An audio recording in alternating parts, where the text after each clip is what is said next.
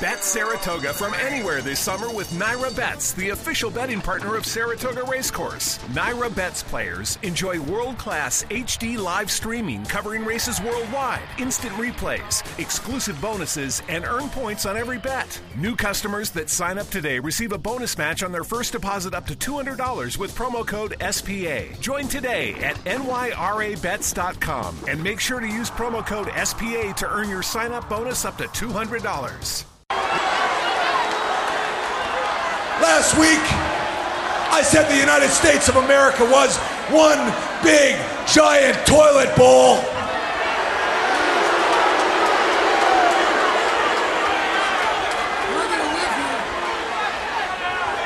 If you were going to give the United States of America an enema, you'd stick the hose right here in Pittsburgh, Pennsylvania.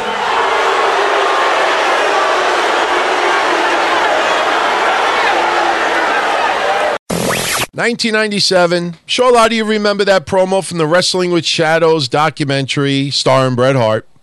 That happened on Raw this week in 97. In fact, I think that same night, Bret Hart fought the Patriot. And you remember the whole storyline that night? Bret, big-time pro-Canada, anti-USA, basically insults Pittsburgh, and then they play our national anthem. The Patriot is in the ring with his arm on his chest. He's blinking his eyes heavily to try to make it look like he's crying, and he's all choked up. And then Bret Hart interrupts the national anthem and attacks the Patriot. Now, wasn't it earlier this year or last year that a road agent for the WWE was either suspended or fired because they did something during a show that they interrupted our colors? And I think some members of our military or the Knights of Columbus, I don't know who it was, but they really bitched, and somebody paid the price for it. Could never do what they did that night on Raw today. What's up, everyone? I am back once again, Season 2, Episode 30, This Week in Wrestling History. This week we covered a period of July 23rd through July 29th. And believe me, I tell you, I did some big-time research this week and get some gems for you later on. In fact, there was a couple that I wanted to use as the opening for tonight's show. But the problem is, a lot of the gems I think you're going to make the most fuss about run long. So we'll get into them a little bit later. First, I want to open up with 1978. If you are into old-school wrestling, this is one that I know you regret not being able to see. I regret not being able to see. As far as I know, there's no footage of it online. There's other matches between these two online, but if you do a couple of Google searches and check out some message boards, especially that one Legends forum where a lot of old school wrestlers visit, a lot of old time fans visit. You look at the Japanese fans that were in attendance at that night that actually speak English and type English.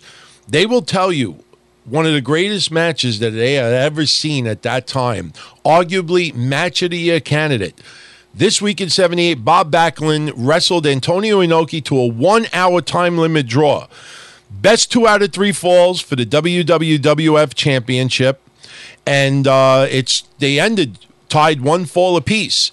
Now, if you want to see some wonderful work between these two guys, go on YouTube. There's some other matches on there, obviously not as good as this one, but the buzz that surrounded this match when it went down, and keep in mind, this is 1978. Bob Backlund was the WWF champion for a very short period of time. So to hear about this, to read about it, for people back then to say this was a gem of a match. I mean, just a beautiful art of work. You know, it's too bad that we don't have that footage. I haven't found the footage, and I'm a little surprised there isn't footage for the simple reason that you go on YouTube, there are tons and tons of matches from Japan in the 70s in its entirety. And the one thing about Japan, they kept the video quality is tremendous for that time. And there, again, there's a couple other Backlund and Inoki bouts on YouTube. I haven't found this one. Always wanted to see this one. And if you want a little fun, you want to trigger some Ring of Honor fans especially, Tell them that Bob Backlund and Antonio Inoki inadvertently invented the Canadian Destroyer in 1979. If you don't know what I'm talking about, Google it. You'll see what I'm talking about. They tried to do a move during a match in Japan, and it was a little bit of a botch. And if you watch the botch, it actually looks like the Canadian Destroyer. You got a kick out of it, trust me. 1984, the brawl to end it all. Madison Square Garden, broadcasted live on MTV. Now, here's the deal. The storyline at the time, Cyndi Lauper feuding with Captain Lou Albano. We already know the deal. You remember the promos a couple of weeks ago. It was going to be this night in 84. They were going to air on MTV live the brawl that ended all. One match.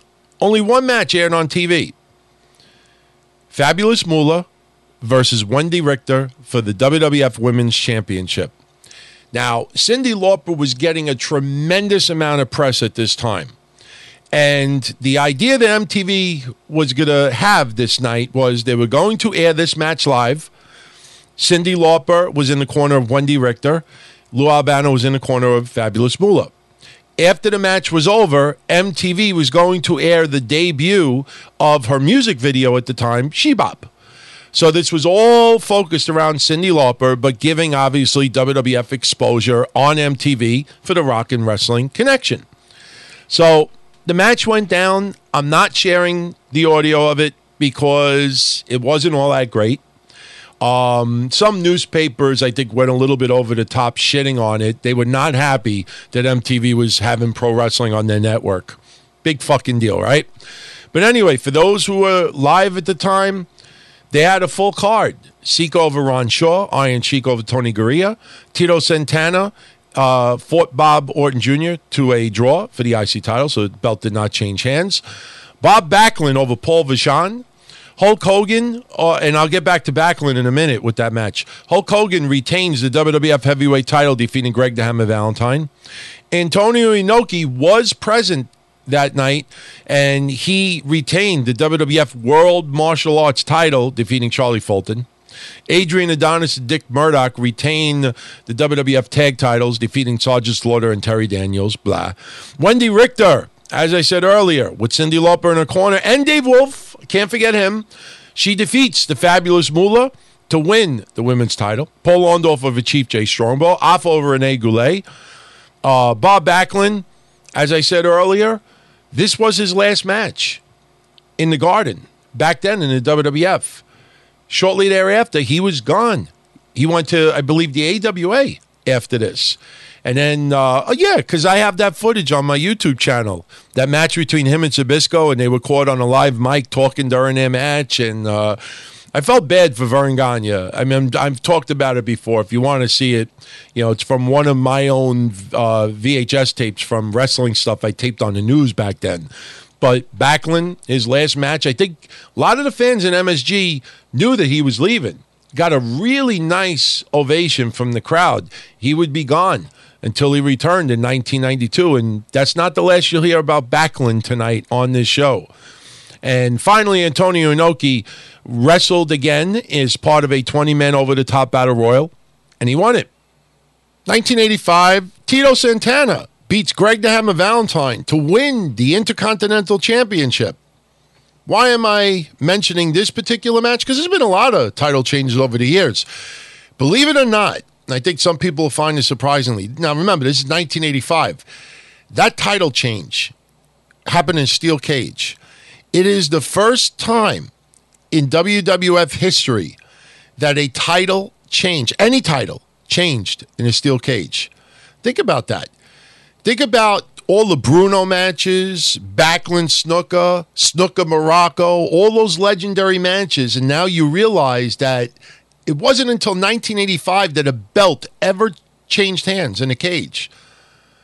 1986, Dusty Rhodes beats Ric Flair in a steel cage to win the NWA heavyweight title. This was Dusty Rhodes' third and final run as the NWA champion. And as I've discussed in the past, I think a lot of people don't realize how short of the reigns that Dusty Rhodes had as champion. He was perfect chasing the title, didn't need the title.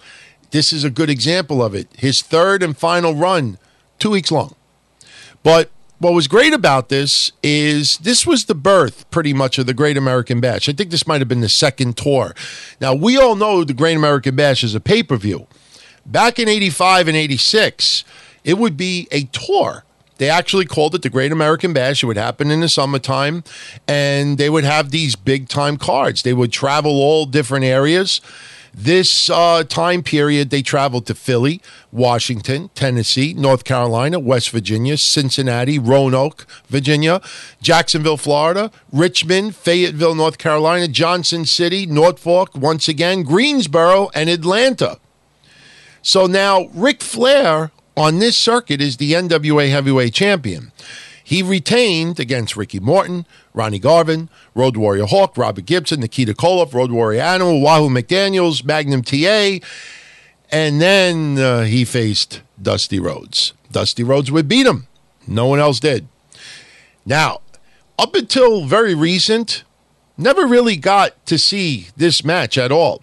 The WWE Network, not even a month ago, put that on there as a hidden gem. So if you want to watch the last title win for Dusty Rhodes as the NWA champion, it is available online. I think you'll enjoy it. Now we go to 1987. We're going to spend a few minutes paying tribute to 2 awesome women. Actually, you know what? 4 awesome women in wrestling. I don't give a shit if anybody gets mad that I pay a little tribute to Fabulous Moolah. Okay? Again, if you've heard my rants on other shows in the past, you know the deal. WWF loves, the McMahon family loves, adores Fabulous Moolah. It really eats them up.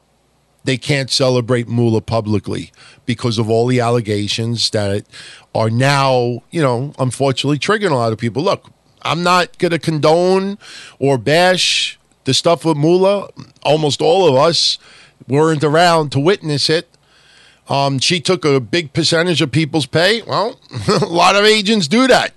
I mean, whatever. But anyway, this week in 87, we had 2 title changes take place. Well, really one title change, and one was crowned the champion. But just to give you a tale of 2 scenarios, okay? First, we'll talk about Sherry Martel. She made her WWF debut as a contracted wrestler. I need to point that out because Sherry Martel, this week in 87, even though they classified it as her first WWF match, she wrestled at least one time in 1982 for the WWF. In fact, I think I might have shared the match last year. It was Fabulous Moolah teaming up with Sherry Martel in 82, and they defeated Penny Mitchell and Judy Martin. So Sherry appeared in the Garden before for the WWF. Now, this did not happen in the Garden, but this was advertised as Sherry Martel's first WWF match. Again, under a WWF deal. So now she was facing Fabulous Moolah for the women's title. Fabulous Moolah was the champion at the time. Remember the controversy not too long before this. Wendy Richter, the original Screwjob. The Spider Lady defeats Wendy Richter for the women's title. It's revealed to be Fabulous Moolah. If you remember my discussions on that, there's a couple of things that bother me about that match. If you actually listen to it back and you listen to Fabulous Moolah, because look, everybody says Wendy Richter had no idea that Moolah was under the mask and this and that. I tend to disagree. For the simple reason that if you actually listen to the match and you hear Moolah making little grunts and groans and things, how would you not know it's her? If you faced her repeatedly in the past, you would know, oh, that sounds awfully familiar. So, but anyway, that's not about today. But my point is, not too long ago, Wendy Richter was screwed by the WWF. All right, she definitely did not know she was losing, but she got screwed. And you look at Wendy Richter matches in the WWF. Okay, not bad. Nothing spectacular. Well, we're in 87. Not too long after she's gone. I think it kind of lit a fire under her ass to really show WWF that they made a mistake letting her go. So as Sherry Martel is wrestling this week in 87 for the women's title against Fabulous Moolah, who was champion. In Trinidad and Tobago, Wendy Richter is facing Monster Ripper. Now, for those that don't know, Monster Ripper is also known as Rhonda Singh or Bertha Faye. They were wrestling to crown the World Wrestling Council Women's Championship. Now, some people call it the first ever champion. There's actually a little bit of dispute over the years that maybe Monster Ripper and Richter had held the title previously, but can't find any defenses at all. But anyway, in 87 this week, Wendy Richter's facing Monster Ripper in Trinidad for the World Wrestling Council Women's title. So at the same time, these two matches are going down. Now, I want you to hear about 5 minutes or so from Sherry Martel's match against Moolah. And then I want you to hear 7-8 minutes of Wendy Richter's match against Monster Ripper. Yes, the commentary from Trinidad, a little bit different. It's not your well-known wrestling announcer, but it gives you an idea of a dramatic difference in style as far as WWF matches at the time and World Wrestling Council matches from Puerto Rico. I should also add that when Fabulous Moolah wrestled defending the women's title this week in 87, she was 64 years old. 64. So, I present to you highlights. Sherry Martel challenging Fabulous Moolah for the women's title. For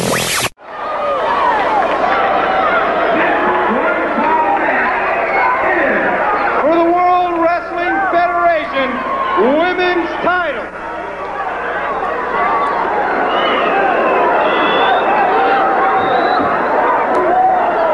The challenger, weighing in at 140 pounds, from New Orleans, Louisiana, Sherry Martel.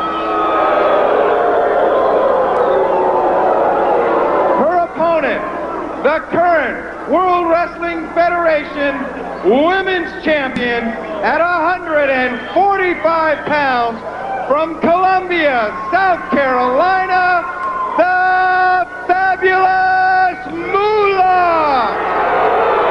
Resounding boos here by this tremendous crowd here in the Sam Houston Coliseum for Moolah. Probably, I don't know, what would you say, Mouth? I think that it had maybe a toss-up between her and San Martino as to who held the title the longest. Well, that's right. You know, Gorilla, somebody said that Moolah has been ladies champion for 28 years. Can you believe that? Well, someone told me that they remember that she won the title during the Roosevelt administration.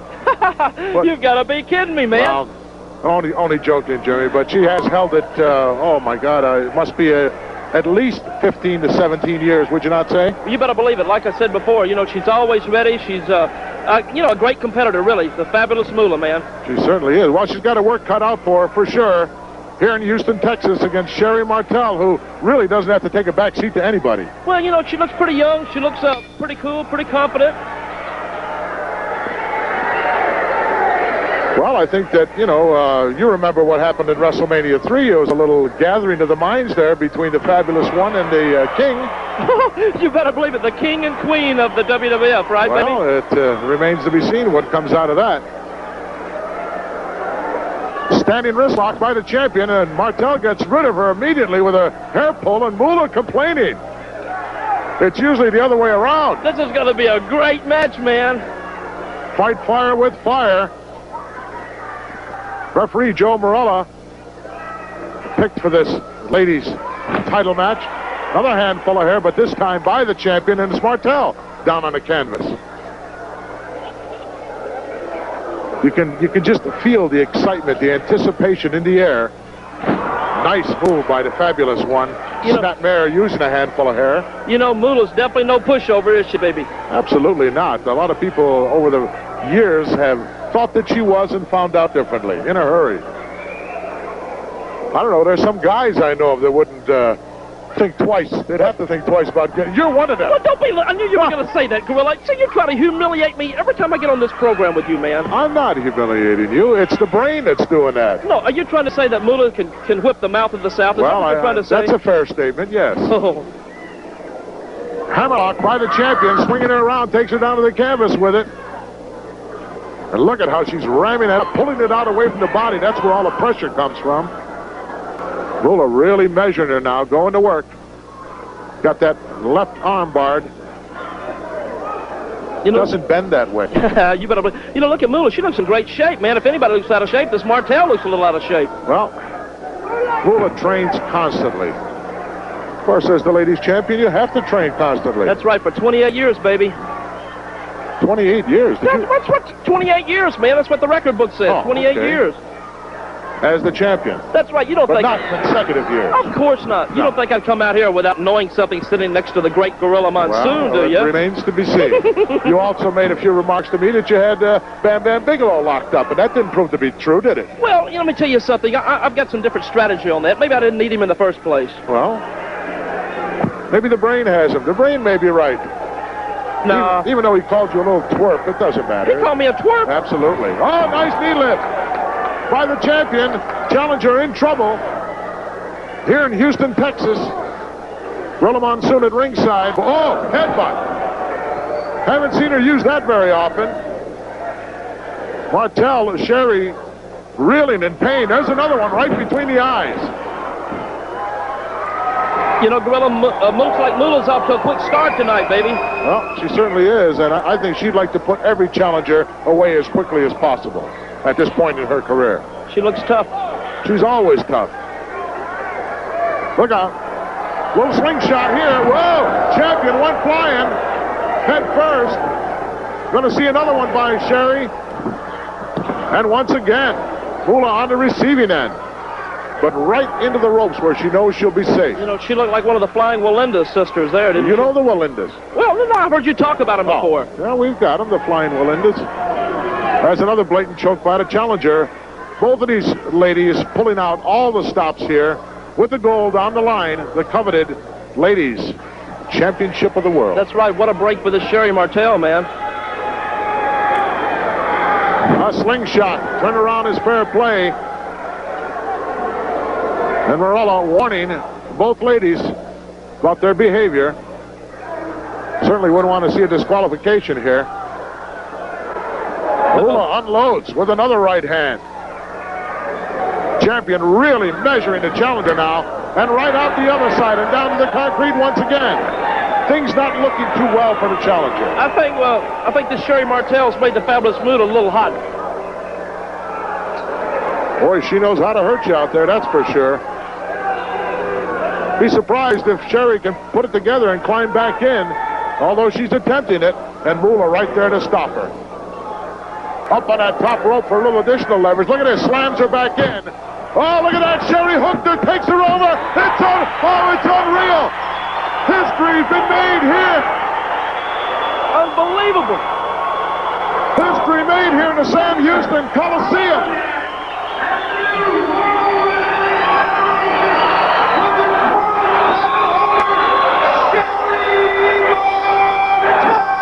She's been presented with the belt, and the Fabulous One is really bent out of shape. And look at this, she's going after the referee. It was not a quick count or anything of that nature. I just think that Moolah got a little bit overconfident. And look at this, Sherry gives her a shot with the belt. Unbelievable, history-making Texas. History, Gorilla, we're on history, baby. Wow, a new ladies world champion, Sherry Martel, here in the Sam Houston Coliseum in Houston, Texas. I can't believe it. I'm shocked. This is unbelievable. Everybody's in shock as the gold raised high overhead. The new champion. And Moolah still out there bitter. And now I give you, from Trinidad, for the World Wrestling Council Women's Championship, Monster Ripper versus Wendy Richter. We are at the National Stadium in the Republic of Trinidad and Tobago. Over 20,000 fans. Here she is, Wendy Richter, one of the finalists. And there, from Canada, big Monster Ripper, over 200 pounds. Referee from Puerto Rico, Mr. Jose Colon. The fans are excited. The winner of this match will be the World Wrestling Council Ladies Champion of the World. And here Monster Ripper goes to attack Wendy. But Wendy caught her coming in, and even before the referee displayed the championship belt, both ladies are going at it. Referee Jose Colon trying to push the ladies aside so he could present the belt in the middle of the ring, like is the tradition in tournament championship matches or in championship matches. Monster Ripper from Canada, aggressive, dangerous. She's going for Wendy as the referee Jose Colon is displaying the world's ladies belt. Body tackle, down went Wendy, and there's the boot. Look at those big, powerful legs of Monster Ripper. The Monster Ripper from Canada against Wendy Richter. We are in the Republic of Trinidad and Tobago. Over 20,000 fans at a national stadium. This is the big main event. The winner will be the new World's Ladies Wrestling Champion of the World Wrestling Council. These two ladies have been competing around the world, defeating top lady opponents in the ring, and they have managed to make it to the finals. This is it. Only one could win. It remains to be seen who's going to do it. Wendy steps on the hand, an arm, and drops that leg across the arm of Monster. There she hooks the arm, puts pressure on the arm. Monster Ripper in trouble. Look at this move. Punishment on the part of Wendy to Monster. Her leg well stamped on the back of Monster. Both arms. And look at this move by Monster Ripper. Taking over on Wendy. And now it's Monster Ripper who's in control of this match. Wendy gets hit against the top turnbuckle. Monster Ripper gets hit too. Wendy kicks away on big Monster Ripper. Forearm shot, down goes Monster. And Monster Ripper goes outside the ring. And here are the fans. They're excited in the stadium. Wendy signaling to the fans that Monster is a chicken to come back into the ring. Referee Jose Colon pushing back Wendy. Wendy stomps away on big Monster. But don't count out on Monster. She could take some punishment. Here comes Wendy. Down to the canvas goes Monster. Monster Ripper. And look at the way Wendy is being picked up by Monster against the turnbuckle, aggressive. This lady from Canada, Monster Ripper, picks up Wendy. Double chicken wing suplex. Goes for the count. Wendy bridging out. Look at that move by Wendy, bridging out. But now Monster Ripper lands with her body right on her stomach. Those 200 or more pounds of Monster Ripper aggressive over Wendy. Wendy in pain as the Monster drops the leg around the throat area of Wendy. Excitement at its best here in the Superstars of the World Wrestling Council, our main event. As Wendy and Monster are going at it. Full steam power. The winner will be the World's Ladies Champion of the World Wrestling Council. Look out! Wendy sends the Monster outside the ring, but here she goes. Fire in the eyes of Wendy, fire in the eyes of Monster Ripper. They both want the belt. Only one could win. Wendy controls Monster. She throws Monster back into the ring. And here comes Wendy. Monster Ripper inside the ring. Shoulder tackle. Twice. Monster Ripper puts the boot to Wendy. And it's Wendy now in trouble. Monster Ripper throws her into the ropes. Wow, clothesline by Monster on Wendy. She goes for the cover. Wendy bridging out, kicking out. But Monster Ripper right there to follow through. She picks her up by the hair. Wow, I gouging Wendy. Wendy down into the canvas. Monster throws Wendy head first against the top turnbuckle. Aggressive match that we're watching. As you may recall, Wendy Richter at one point was twice the world's ladies champion of the World Wrestling Federation. And recently, she's been recognized by the National Wrestling Federation as the world's champion. So this is a big match for her. Wow, look at that kick by Wendy. Down goes Monster Ripper. Here comes Wendy. The count by the referee, Jose Colon, 1 second. Wendy hooks Monster Ripper. Monster Ripper in trouble now. Wendy gets punched in the back by Monster Ripper. Watch that shot by Wendy. She is coming, firing out with all her power. Wendy kicking away, using her knees also. Monster fights back. What a close match. They both want the victory. Only one could win. The World Wrestling Council's title on the line. Everything could happen. And Wendy grabs both boots of Monster Ripper and slams her into the canvas. Wendy now choking away on Monster Ripper. There's no secret that both girls, both ladies, hate each other. They have been in tremendous bouts. This is the one to decide it all. Monster Ripper picks up Wendy by the hair. Double chop, cross chop to the throat area. Monster Ripper sensing a victory. Picks up Wendy by the hair. The fans are excited here at the stadium. And Monster putting all her weight on top of Wendy. Wow.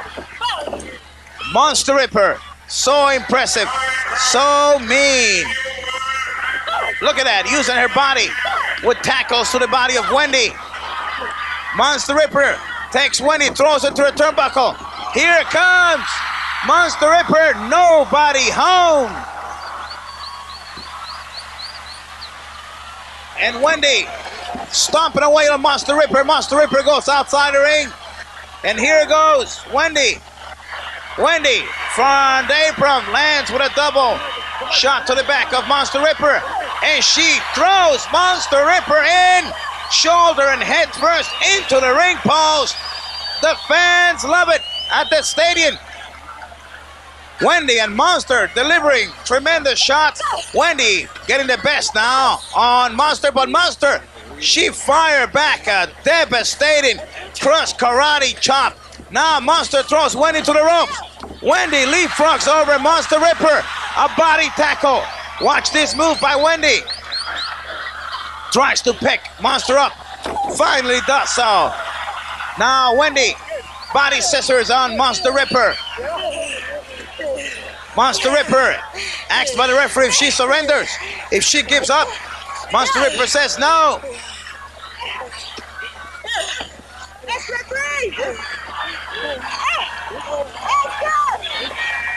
Wendy keeping control of those body scissors. But it's Monster Ripper now who's in control as she lifts Wendy. Look out, Wendy tried to fight back, but Monster Ripper too fast. And right off the bat, she goes kicking on Wendy again. Monster Ripper takes the head of Wendy and hit her against the turnbuckle. Now she throws it into the ropes and body tackle using all her weight. She sends Wendy down into the canvas. She signals for victory. Wendy in trouble. Monster Ripper grabs her by Wendy's long hair. She's hooking Wendy. Wendy's trying to hook for dear survival. She don't want to go in the hard way. Wendy blocking. She is fighting like a cat. Monster Ripper, she doesn't want to let Wendy escape. And now she hits Wendy against the top metal ring post. Wendy being picked up by Monster Ripper. Wow. Body slam to the canvas, and here comes Ripper. Wow. But Wendy able to move out of the way. Monster Ripper hit the canvas hard. Wendy Richter cradles. Here she cradles Monster Ripper. She's got a hook too. 3 seconds. She has done it. She has become world's champion one more time. This time representing the World Wrestling Council, Wendy Richter. A happy lady. 20,000 fans are on their feet applauding. I'm telling you, Wendy Richter one of the most underappreciated women in wrestling over the last 35 years. Yes, we all know about the Rock and Wrestling Connection. Yes, we all know about the Cyndi Lauper stuff. Yes, we all know about the screw job. Yes, we all know that. But as far as her wrestling ability, I'm telling you, she had some awesome matches at that time. Was it 5-star matches? No. But she showed that she had a hell of a lot more talent than what was showcased in the WWF. Just totally different product. I mean, you hear the stories about the World Wrestling Council at this time in Puerto Rico, how insane the matches were. And by the way, I should also mention that the referee from that match was Jose Calon, the father of Epico, that's been in the WWE, the uncle of Carlito, and the uncle of Primo Colon. There you go. 1989, Great American Bash. Now it's an individual event. Baltimore, Maryland. By the way, tonight's show, good thing about it, not too many pay-per-view results. It's interesting. This week didn't have too many. There's some, but not as many as previous weeks. So anyway, the 2-ring King of the Hill Battle Royal. Dan Spivey and Sid Vicious beat Brian Pillman, Wild Bill Irwin, Eddie Gilbert, Mike Rotunda, Kevin Sullivan, Ranger Ross, Ron Simmons, Rick Steiner, Scott Hall, Scott Steiner, Steve Williams, and Terry Bam Bam Gordy. Brian Pillman over Bill Irwin. The Skyscrapers over the Dynamic Dudes. Jim Cornette over Paulie Dangerously in a tuxedo match. In a Texas Tornado match, the Steiner brothers over the Varsity Club of Kevin Sullivan and Mike Rotunda. For the NWA TV title, Sting and the Great Muta. It ended in a double pin, so Sting keeps the title. Lex Luger retains the United States title, defeating Ricky Steamboat by DQ. In a War Games match, the Road Warriors, the Midnight Express, Dr. Det Steve Williams, they defeated the Fabulous Freebirds of Jimmy Garvin, Michael Hayes, and Terry Bam Bam Gordy, and the Samoan SWAT team. And the main event, an awesome match. For the NWA World Heavyweight title, Ric Flair defeats Terry Funk. This is not the legendary I Quit match, but it's still a great match nonetheless.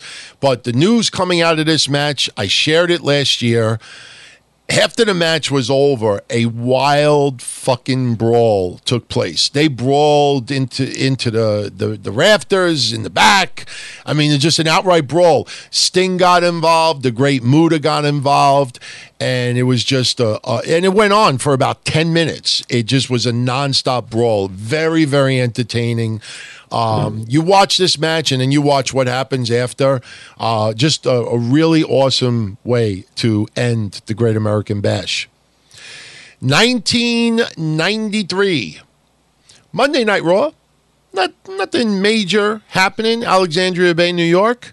And out of nowhere, during the beginning of Raw, we had Bobby the Brain Heenan introduce who ended up making his WWF debut this night, back in 1993. What you do, McMahon, is your business, but when you get into the ring... Speaking of business, what's this man doing here? Wait a minute! There's no business here. Do you know who that is? Do you have any idea who that is? Yeah. Jimmy! Jim Cornette. Wait a minute. Wait a minute. Don't get carried away. I've never seen Bobby Heenan so delighted. What is this? Ah, look at this. A reunion. Bobby Heenan and Jim Cornette from Smoky Mountain Wrestling. Ladies and gentlemen, I don't believe this. I do not believe this. Do you know who this is? Do you have any idea who this man is? Now quit it. I'm gonna talk right now. You listen. Relax.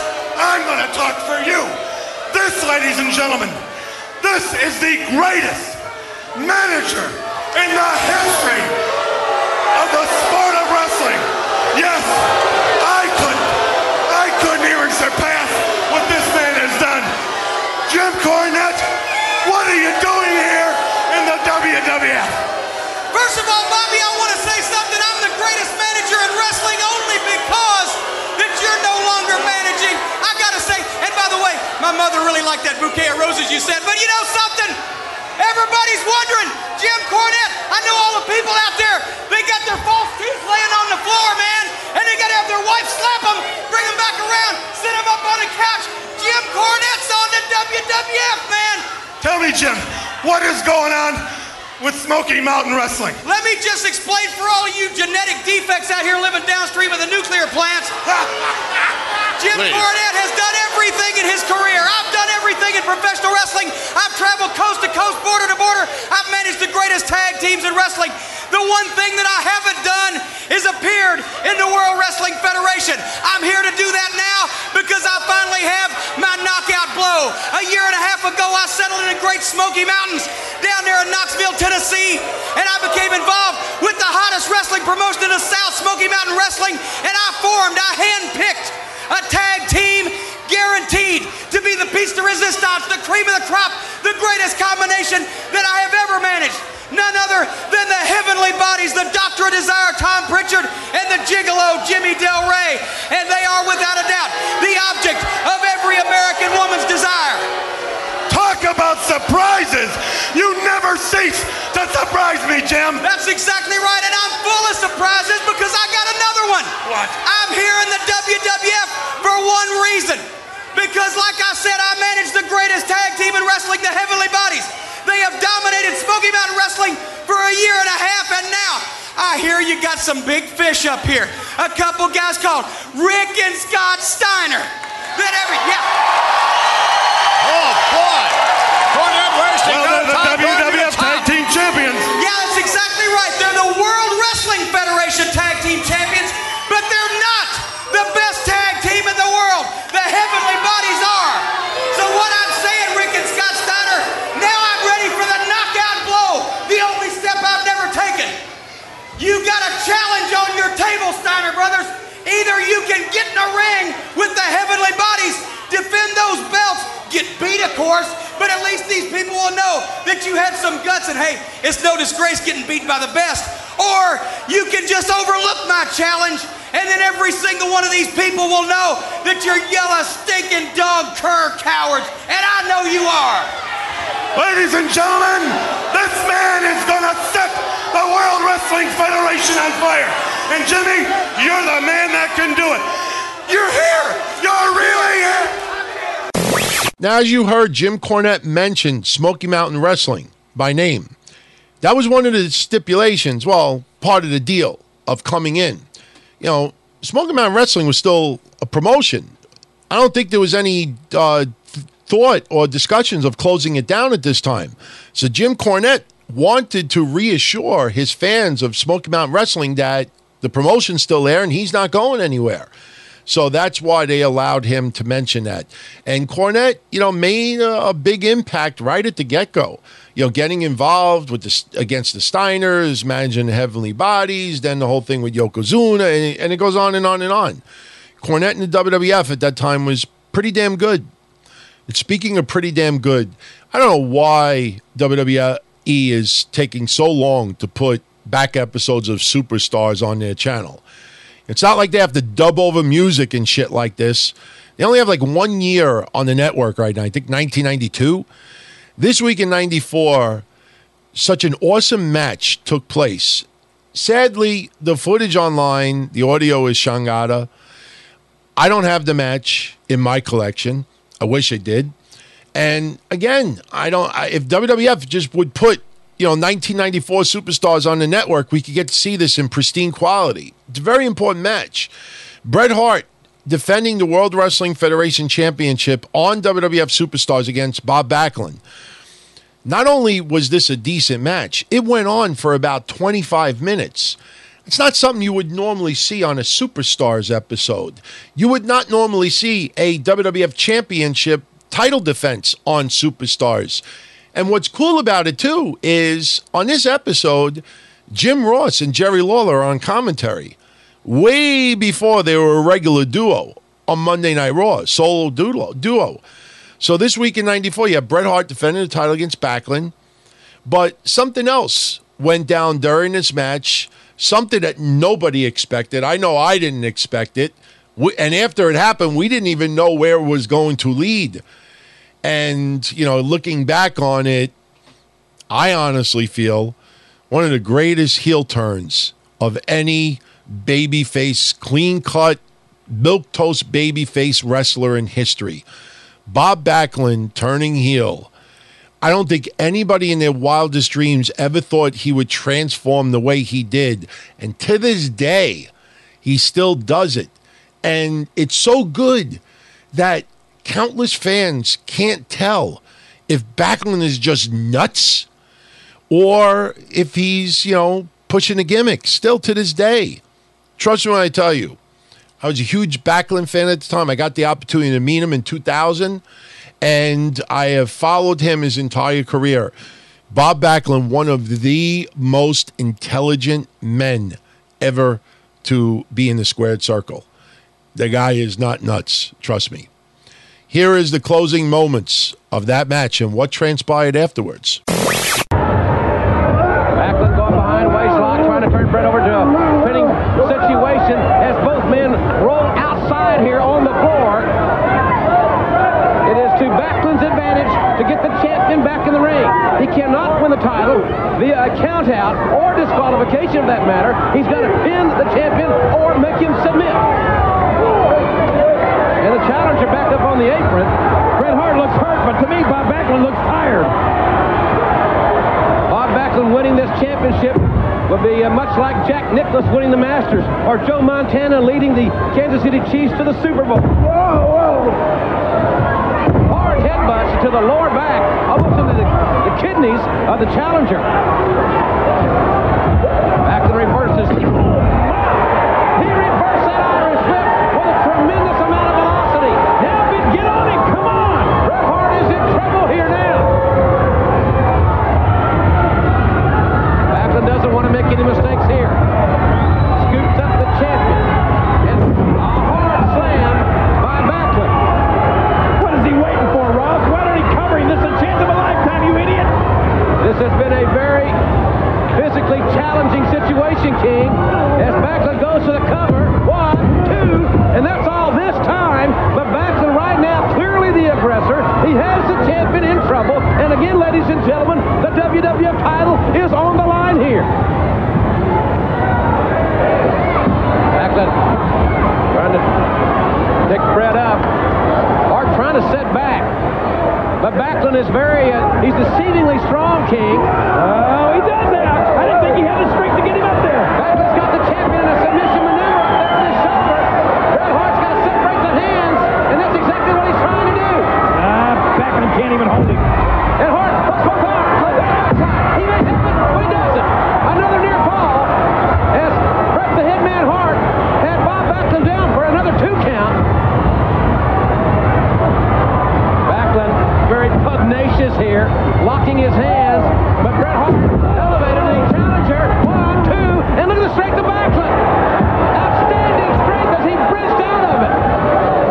And Backlund will not relinquish the grip on the champion. He does it again. Can you believe that? I can't believe it. 1, 2, and that was less than a half a count. I can't understand it. He obviously still has the strength, and he obviously still has the stamina. He just doesn't have that finishing instinct. He doesn't really want to finish Bret the Hitman off. Look, why is he just hesitating? Go after him, Backlund. Irish whip hard into the turnbuckle as Bret Hart sent Bob Backlund for the ride that time. Another high impact maneuver there, focusing on the lower back. Lateral press, leg hook, 2.5. Think about it, Backlund. It's been 10 years. Are you too old? Are you washed up? Come on, are you a has-been like everybody says, Backlund? You better reach down and get something. He may go for the sharpshooter here. He's trying to go for the sharpshooter, and Backlund's trying equally as hard to block it. And he drove the elbow right into the face of the challenger. Did Bret the Hitman Hart. Will this be Bob Backlund's last chance at the big dance? Side headlock by the Hitman.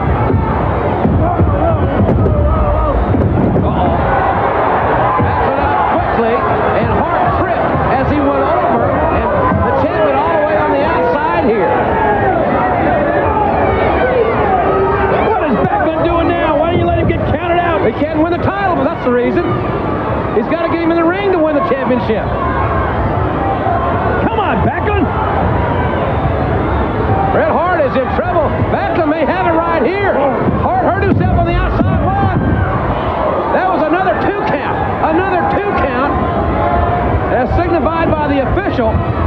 Waistlock by Bob Backlund. Has the hitman up and suplexes him. That's vintage Bob Backlund. Covering Backlund. Look at him. Well, the fatigue's setting in on both men. I don't care what their ages. They're both in great condition, but the fatigue factor is setting in and would on any athlete.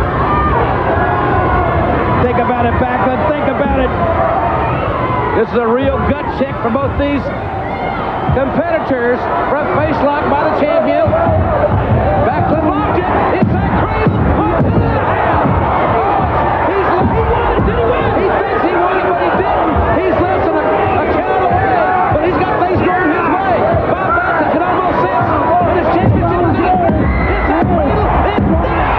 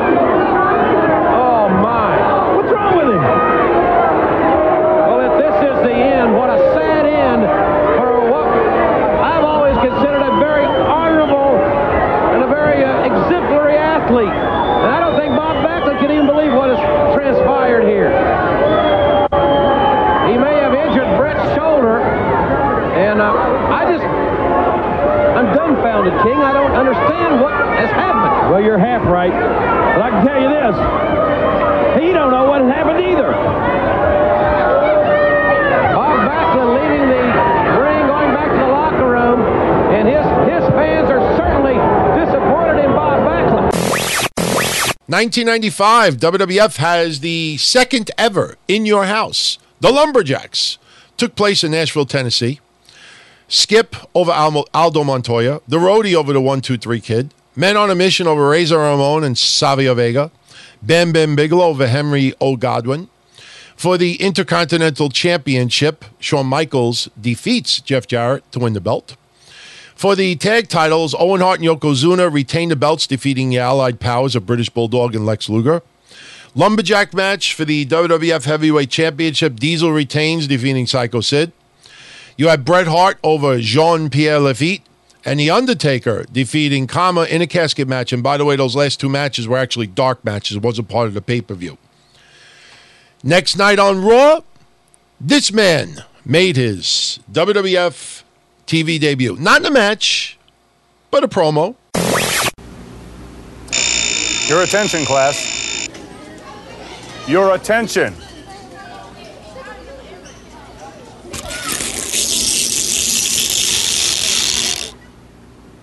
Thank you. Definition: knowledge. The sum of what is known. The body of truth. Information and principles acquired by mankind. The fact or condition of knowing something with familiarity, gained through experience or association. The acquaintance with or the understanding of a science, art, or technique. Knowledge. Dean Douglas. Dean Douglas, the personification of knowledge. Those in the World Wrestling Federation fraternity are certainly going to know what it's like to be graded. Much like you each knows that feeling down deep in the pit of your stomach after you spent the evening plagiarizing a term paper. After you've sat in class and taken that test, after looking at your neighbor's paper. Indeed, the superstars of the World Wrestling Federation will be graded by the person, the only person that has the knowledge to do it accurately.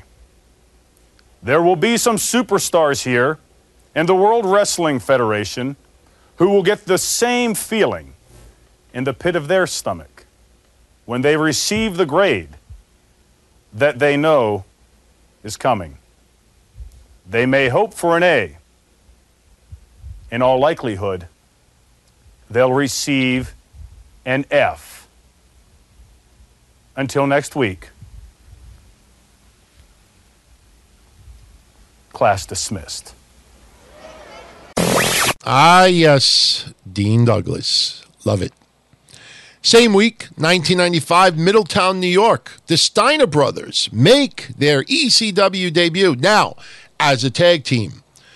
A lot of people think that the Steiners debuted in ECW this week in 95. Rick Steiner actually had appeared before. In fact, Rick Steiner's appearance in ECW, his initial appearance, was a very big deal. You might remember the time, I think we covered it earlier this year, where Sabu no-showed an ECW event. It was a very big deal because it was supposed to be a tag title match, a three-way dance. In fact, I think I have that tape in my collection. And I even think it's called the three-way dance. But what happened was Sabu was supposed to team up with Tasmaniac. He went to Japan instead. Paulie fired him live at the show on the mic. I mean, Sabu wasn't there. And then all throughout the night, the crowd was chanting, fuck Sabu, fuck Sabu. You might remember that. So filling in for Sabu, replacing Sabu for Tasmaniac's tag partner was, in fact, Rick Steiner. And that night, Public Enemy beat the ECW tag champs, Chris Benoit and Dean Malenko, and Rick Steiner and the Tasmaniac to win the titles. So that happened earlier in 95. But this week in 95, the Steiners as a team made their debut. Scott Steiner making his debut. They teamed up to defeat Dudley and the Vampire Warrior, who you better know is Gangrel. And, I think that match is on ECW. Was it Extreme Warfare Volume 1? I don't know, but I know WWE did a re-release of Unreleased Volume 1. So you could see it. Not a bad match. 1996, NWO formed, very short period of time, couple of months. Well, you might remember, back then, the following announcement has been paid for by the New World Order. Remember that? They would do that announcement, and then they'd have like a 20-second clip. Buy the shirt, buy the shirt, buy the shirt. Well, this week in 96, they had their first ever, quote-unquote, paid announcement. And as you will hear, went a little bit longer than 30 seconds. The following announcement has been paid for by the New World Order. It's a tough job, but somebody's got to do it. People are wondering who's going to be next. Don't call us, we'll call you. Yeah, it's invitation only there, chicos. Well, you talk about the money. You talk about beating people up. Well, it's a New World Order, and I hope it's okay because there's nothing you can do about it. That's right. Power, fame, money, and now our own corporation. Think about it. NWO. We're new. We're taking over World Championship Wrestling, and we're giving all the orders. It's the new way. Is that okay, Billionaire Ted? You don't like it? Come and fight. Is WCW even going to fight, or we're just going to take it? We make the choices. Wait for the call. Billionaire Ted, with all of Ted's horses and all of Ted's men, you're not going to be able to put the WCW back together again. I see it like this. Everybody wants to know who is next. Look at the third man we deliver. Everybody wants to know who's going to be 4, who's going to be 5. Is it another outsider? Or is it somebody right in the CNN center? We don't need you. We don't want you. We'll take you when we want you. These WCW guys, just Sting and Lex, they got soft. They living in Billionaire Ted's country club. Take a look at us. We have to fight, scratch, and claw for everything we got. And boys, we want you. I think the whole world wants to know one thing about Lex Luger. Hey, Lex. What do you bench? What do you bench, Lex? You guys know something? I almost forgot something that's really important. On August 10th, I'm wrestling the Giant. Oh, I forgot. It slipped my mind. I mean, the WCW heavyweight title is on the line. That means, gentlemen, in one given night, we get to beat up the best that the WCW has, gentlemen. I find it quite ironic that the WCW could be so weak to beg, to plead, to cry out to the Giant that he's their last hope, that he's their only chance of surviving the wrath of the NWO. On August the 10th, hog wild, brother. On that night, the outsiders become the insiders. And with 500,000 Harley Davidsons by their side, the NWO will establish itself as the greatest wrestling organization on the earth, brother. You know, in Sturgis, me and the big man, we're gonna take care of a little grudge match. You know, Sting, you painted-faced punk, you've been whining and crying about how much you want us. You get your partner, you get Luger, you two punks, you get all pumped up, and Chicos, you want us. Don't sing it, bring it. We call it Armageddon. The Genesis has begun. It's a new beginning, the beginning of the new world order. and on one given night, as you two amigos destroy the top talent in the WCW, the giant shall crumble and fall at Hulk Hogan's feet. The preceding announcement has been paid for by the New World Order. So we get that paid announcement.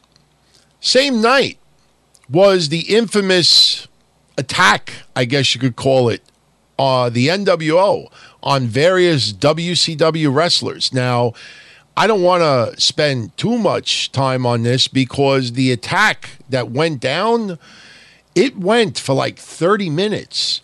You know, what had happened was you had Sting, Randy Savage, and Lex Luger. They were going to take on the Horsemen, Ric Flair, Steve McMichael, and Chris Benoit. It went to a no contest. They stopped the match because they were told that something was happening outside in the back. WCW wrestlers were being attacked. So the match ended. It just abruptly ended. Now, unfortunately for the live crowd, you didn't have Titantrons all over the place so they could actually witness what's going on. So the live crowd was not happy at not being able to see a lot of the stuff that was going down in the back. And again, this went on for like 30 minutes. But there was one particular moment that everybody always remembers from this attack. I'm going to share with you about 3-4 minutes of what went down, and you'll know exactly what I'm talking about. Flair back into the attack once again. 13 times he's been the heavyweight champion of the world. And there's a roll-up. 1, 2. Will he become a part of the New World Order? Who can you trust? Or can you trust anyone now? Don't trust anybody, but again, look at the style. Flair goes over to his corner, tags Benoit. It's Benoit in there. They're keeping Sting in trouble. They got him down. That's a trademark of the Horsemen. Get him in trouble, keep him in your corner, and beat him. Benoit stomping the leg of Sting. Sting in major amount of pain here, and they have focused on Sting. They have focused on the leg. They have kept in their corner, and the Four Horsemen looking as sharp as we've ever seen here. A snap suplex. Yeah, nice snap to it, too. Benoit. Oh, come on, ref. 2 count, that's all he got. Quit complaining, Larry. I mean, that was a pretty good count. I never liked Patrick anyway. He's a jerk. He's consistently good, as all the referees are. Trying to put him into a Boston Crab, getting a half crab on that time. Luger had seen enough. Nevertheless, tag made on the other side. Flair coming in. Nice save, but Sting couldn't make it to the corner. Flair to the attack again.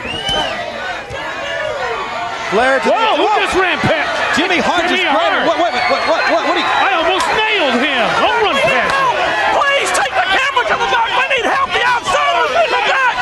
Come on.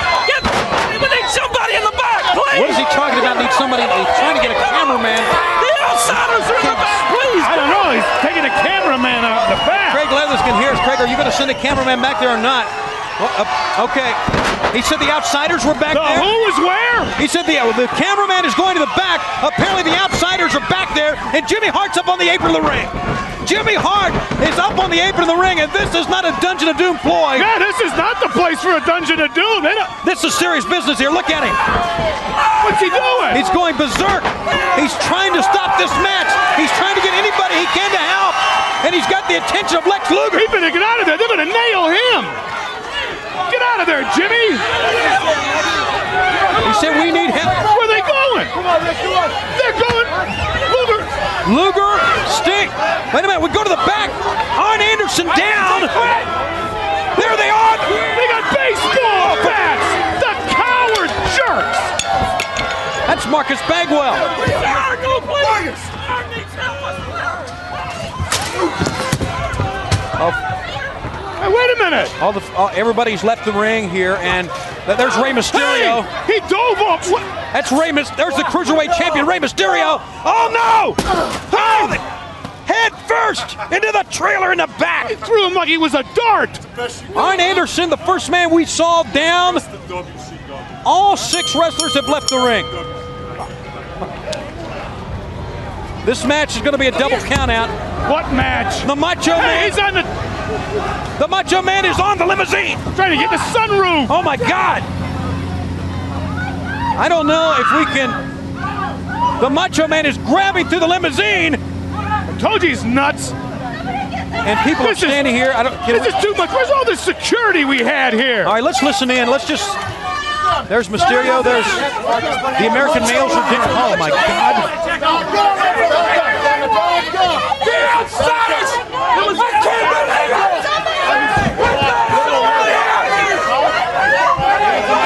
These guys can just come in here and do whatever they want! Come on! Ladies and gentlemen, we apparently have some very serious injuries. Eddie! And we have to take a break? Eddie, what happened? All right, let's take a break. What's he saying? What's he saying? This is four! There's three! Oh, there's three! Get ambulance! There's some help here. He's not moving.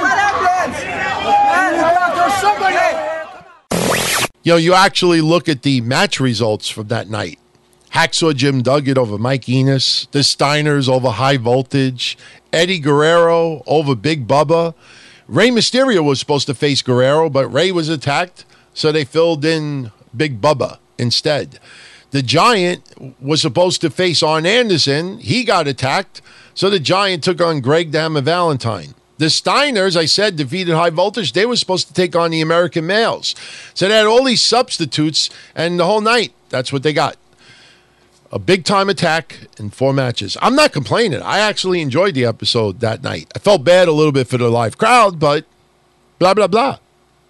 1997, like I played earlier, Bret Hart, full-blown anti-USA mode, cut that infamous promo calling Pittsburgh, where you stick the enema or whatever, blah, blah, blah. Well, something also happened that night in 97. Nitro's doing pretty damn good. Not only are they kicking ass, but you got awesome luchadors in that company. Psychosis, Juventud Guerrera, Conan, La Parka, Rey Mysterio, Eddie Guerrero, Chris Jericho. It goes on and on and on. So WWF thinks, okay, we need to have some type of a light heavyweight division also to kind of offset what is happening in Nitro. Do I think they were trying to, one-up WCW with their cruiserweights? No. But I think they wanted to, reap a little bit of the rewards that the fans were really into this luchador, high-flying matches. So this week in 97, WWF decides to showcase their own light heavyweight division. And this night, they decided to have a match between high fly. No disrespect to these two guys, but on Nitro, you got those luchadors that I just mentioned and a lot of other light heavyweight superstars. WWF decides they're going to have their own light heavyweights. Devin Storm versus Ace Darling. Light heavyweight division, ladies and gentlemen. Here we go. Ace Darling whipped to the buckle. And Devin Storm moving right in. Light heavyweight action. Whoa! And conspicuous by his absence in light heavyweight action here tonight is a gentleman by the name of Brian Christopher. That's right, too sexy. What are you wasting time with morons like this in the ring for? You want to see light heavyweights? All you need to look at is Brian Christopher. He's the best. Is that right? Yeah. Oh, I think you would take exception to that, perhaps. He's good. Yeah, he's great, as a matter of fact. He's even better than his dad. Oh. Hey, how about that? Over. Devin Storm. Devin Storm. Boy, that was a quick matchup. Yeah, that clip went about 40 seconds. That's what WWF was thinking. And you remember they brought in, I think it was Scott Putski to be in the light. Oh, man, it was god-awful. I don't know what they were thinking at that time.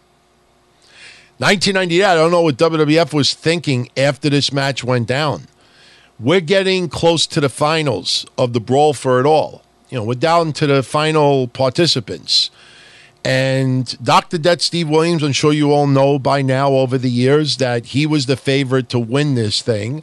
There's been a lot of talk over the years that the idea was that, once he won Brawl for It All, that he was going to take on Steve Austin and have a little bit of a feud. And, remember, these were legit boxing matches. They weren't staged.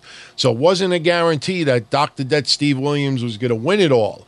But because of his background, because of how tough he was, they felt there was no contest. Dr. Death, in the end, would win the whole thing. So he advanced up until now, as did Bart Gunn. So this week in 1998, on Raw, we have Dr. Death, Steve Williams, taking on Bart Gunn. And this is what happened. And we are ready for Brawl for All action. Oh, man. 8 men remain. Following is a Brawl for All contest.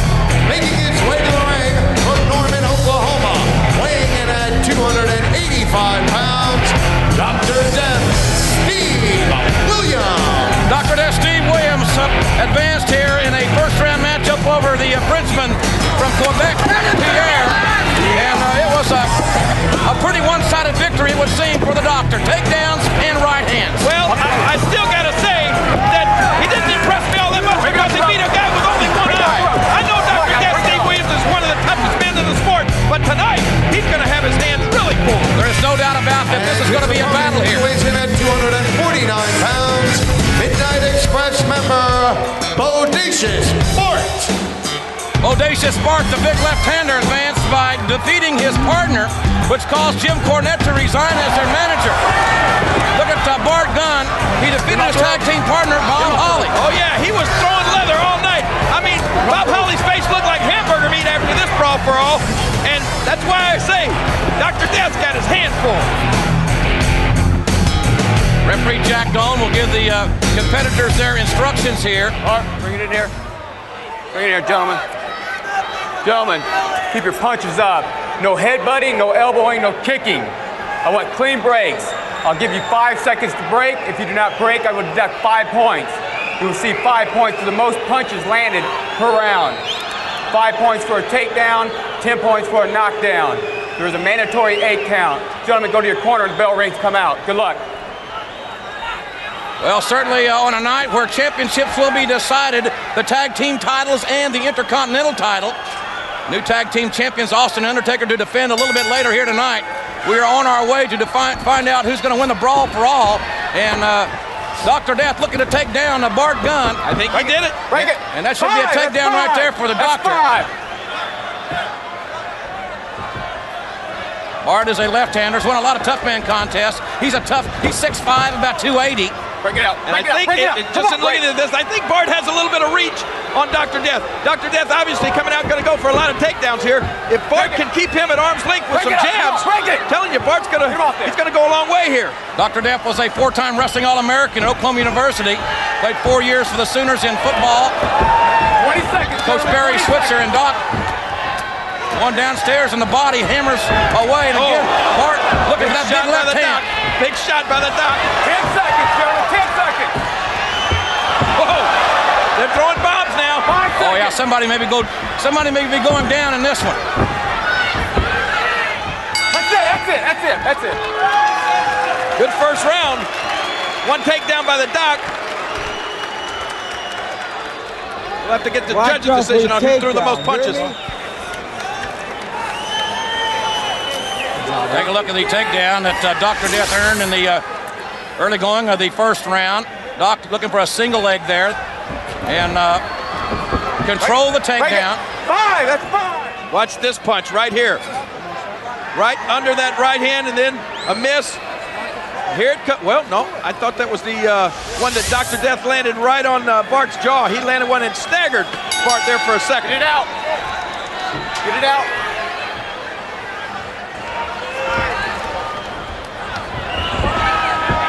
Again, a takedown earns you 5 points. The most punches landed in a round is also 5 points. Break it, come on. A knockdown earns you 5. And obviously the match will end on a knockout if it doesn't go the distance. Break it, come on, break it out. That Bart throws a hard left when it lands right on the side of your head or on your ear. Bart can scramble your brains with that left hand, there's no doubt about it. Doc's like a big bull. The stakes are high in this matchup, folks, in the Brawl for All. Interesting tournament concept here that we'll be giving you more information on in the upcoming weeks. Break it! 1, 2, 3, break it!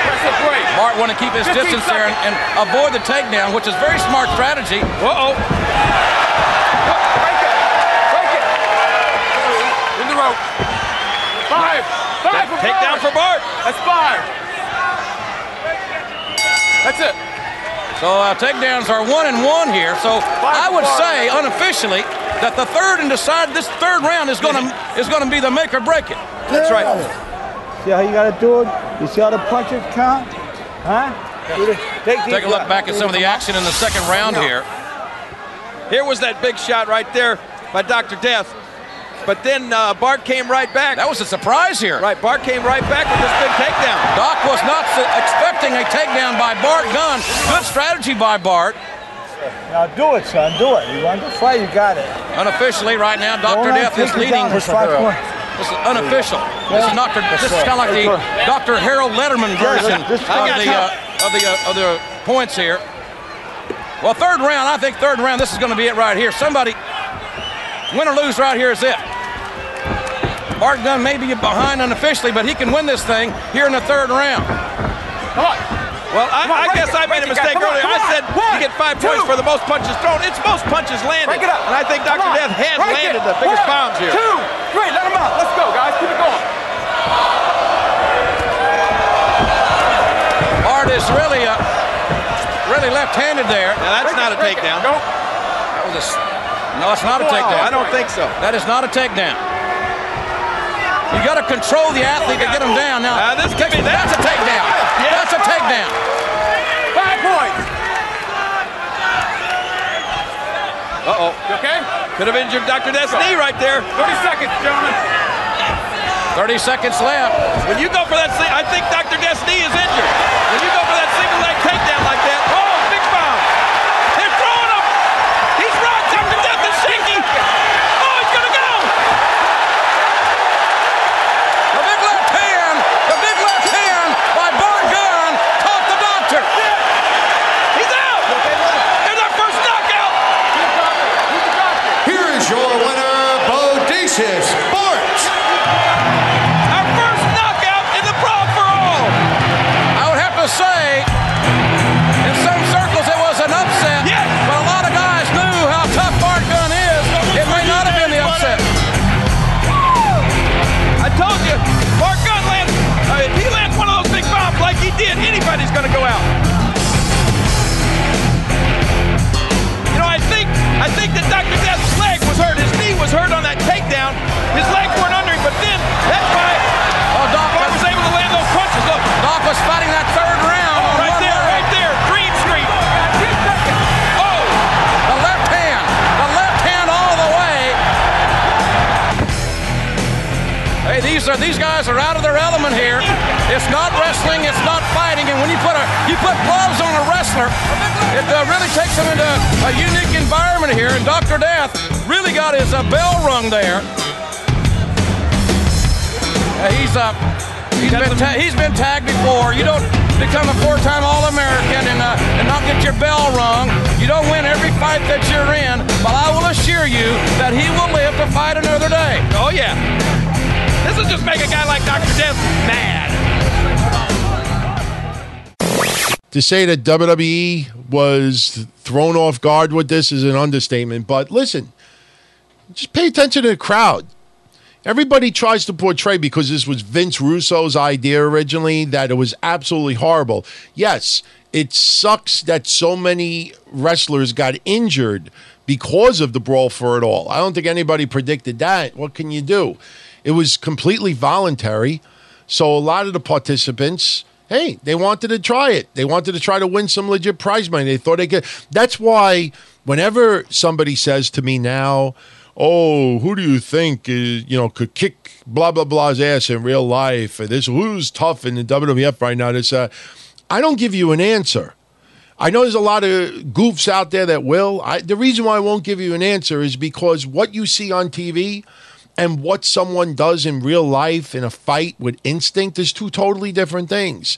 Someone who is a scary, tough motherfucker on camera and could be a legitimate badass motherfucker outside of the ring, But you don't know for sure unless you've heard, stories of them beating people up and, just being that's different. But to turn around and say to me that, do you think blah, blah, blah, blah could take on blah, blah, blah, blah in a real fight? You don't know. You don't know. Now, Bart Gunn, he was a tough son of a bitch as well. But I don't think anybody in their right mind thought that he had any shot against Dr. Desi Williams, and he beat him, knocked him out. Now, we go to WWF In Your House 23, Fully Loaded. Fully Loaded wasn't an individual pay-per-view name yet. It started, I think, the following year. But it happened the same week in 98. Val Venus over Jeff Jarrett. D'Lo Brown over X-Pac. Farouk and Scorpio over Justin Bradshaw and Terry Funk. Mark Henry and over Vader. By the way, take a note of that match I just said. Farouk and Scorpio over Justin Bradshaw and Terry Funk. Terry Funk and Scorpio were fighting together up until this point. So it was very interesting to see them two on opposite ends. And it was an entertaining match. Mark Henry over Vader. DOA over the LOD. You had Owen Hart defeat Ken Shamrock in a dungeon match. Dan Severn was a special guest referee. 2 out of 3 falls match for the Intercontinental Championship. The Rock and Triple H, they ended with a time limit draw. After 30 minutes, it was tied 1-1, no overtime. Jacqueline over Sable. It was a bikini contest with Jerry the King Lawler as the master of ceremonies. Who else would be?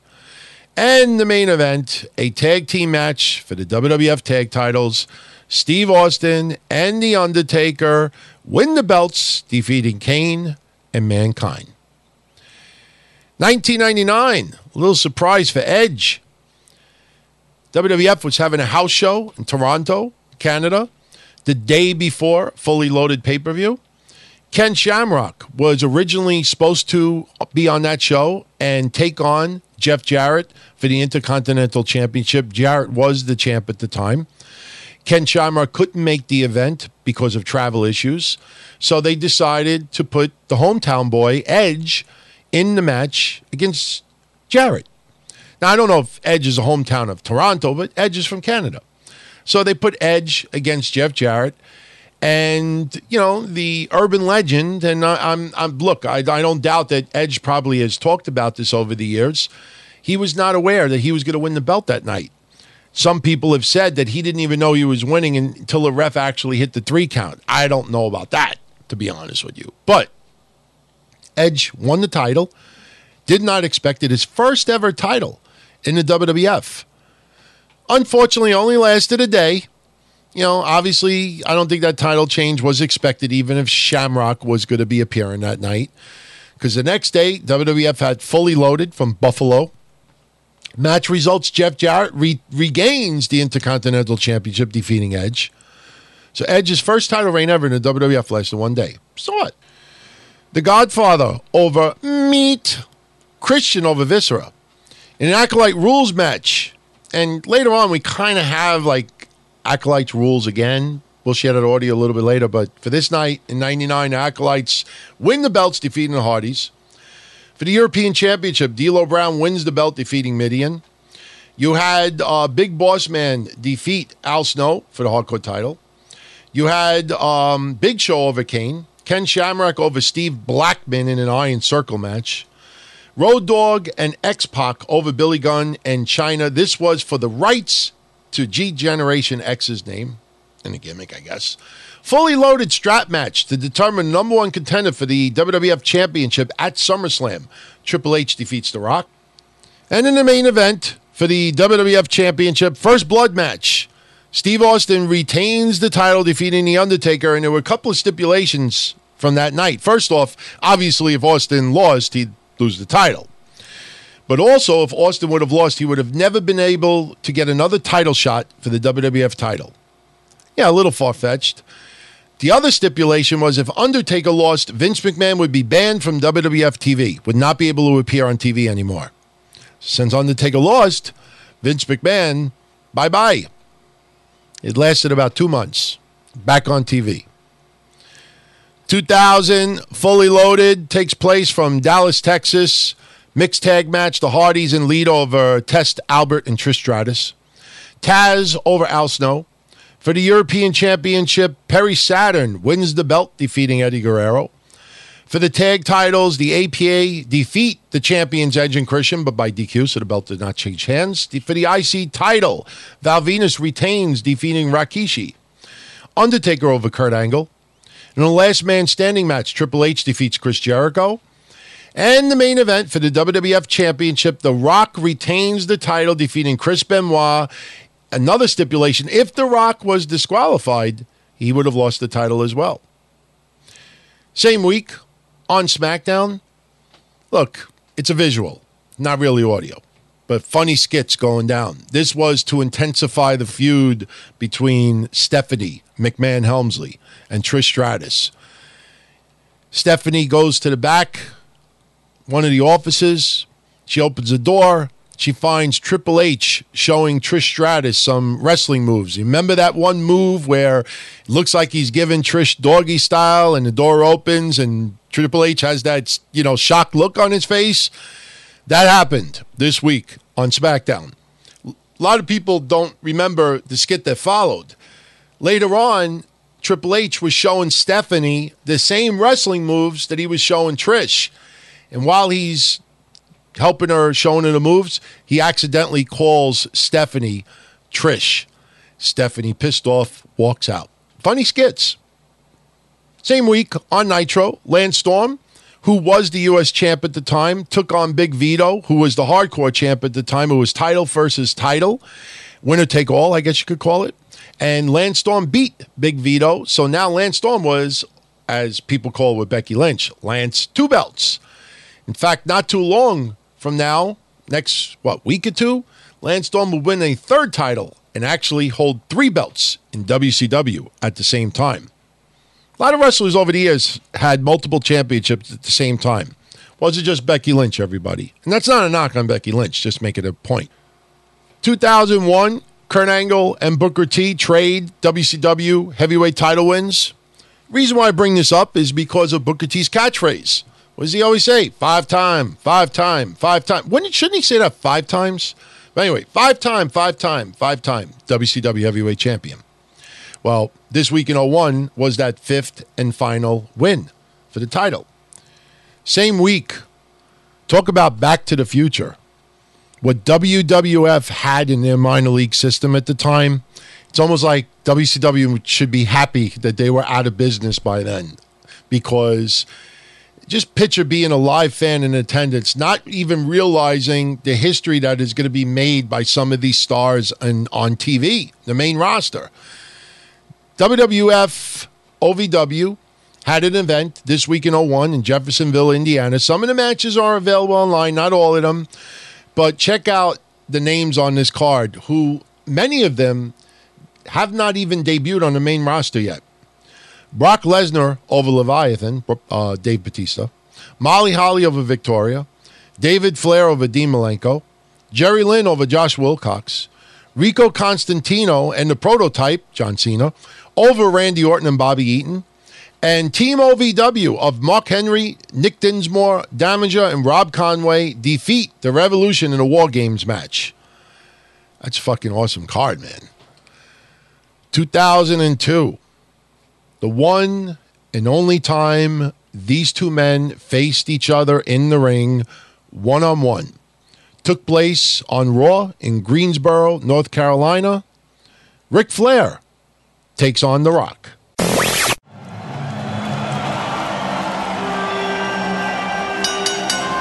following non-title match is scheduled for one fall. Introducing first from the great state of North Carolina, Ric Flair. Woo! Here he is, JR.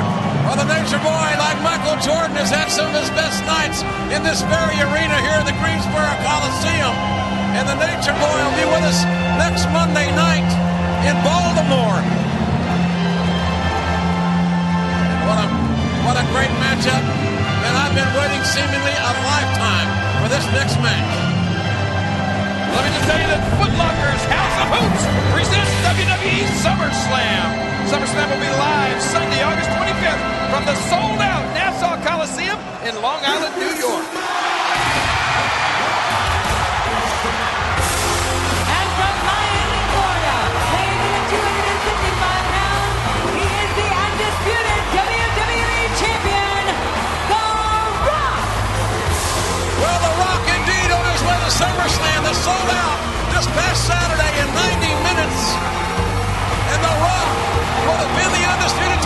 SummerSlam against the next big thing, Brock Lesnar. But tonight was a match that The Rock wanted. The Rock wanted this non-title match with Nature Boy Ric Flair for the privilege, for the honor of stepping in the ring in North Carolina, in Greensboro specifically, against the Nature Boy. This is something, JR. This place is electric. I tell you what, I've known Flair for over 20 years, and there's a lot of The Rock that has been a derivative of his years watching Flair. The confidence.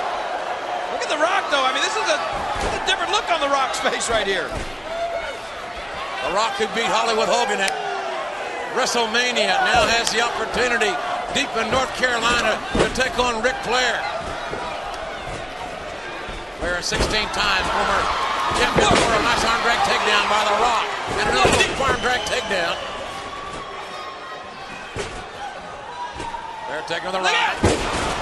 High elevation, a back body drop, and the veteran got to regroup here a little bit. I'll tell you what, I don't know what else could happen here tonight.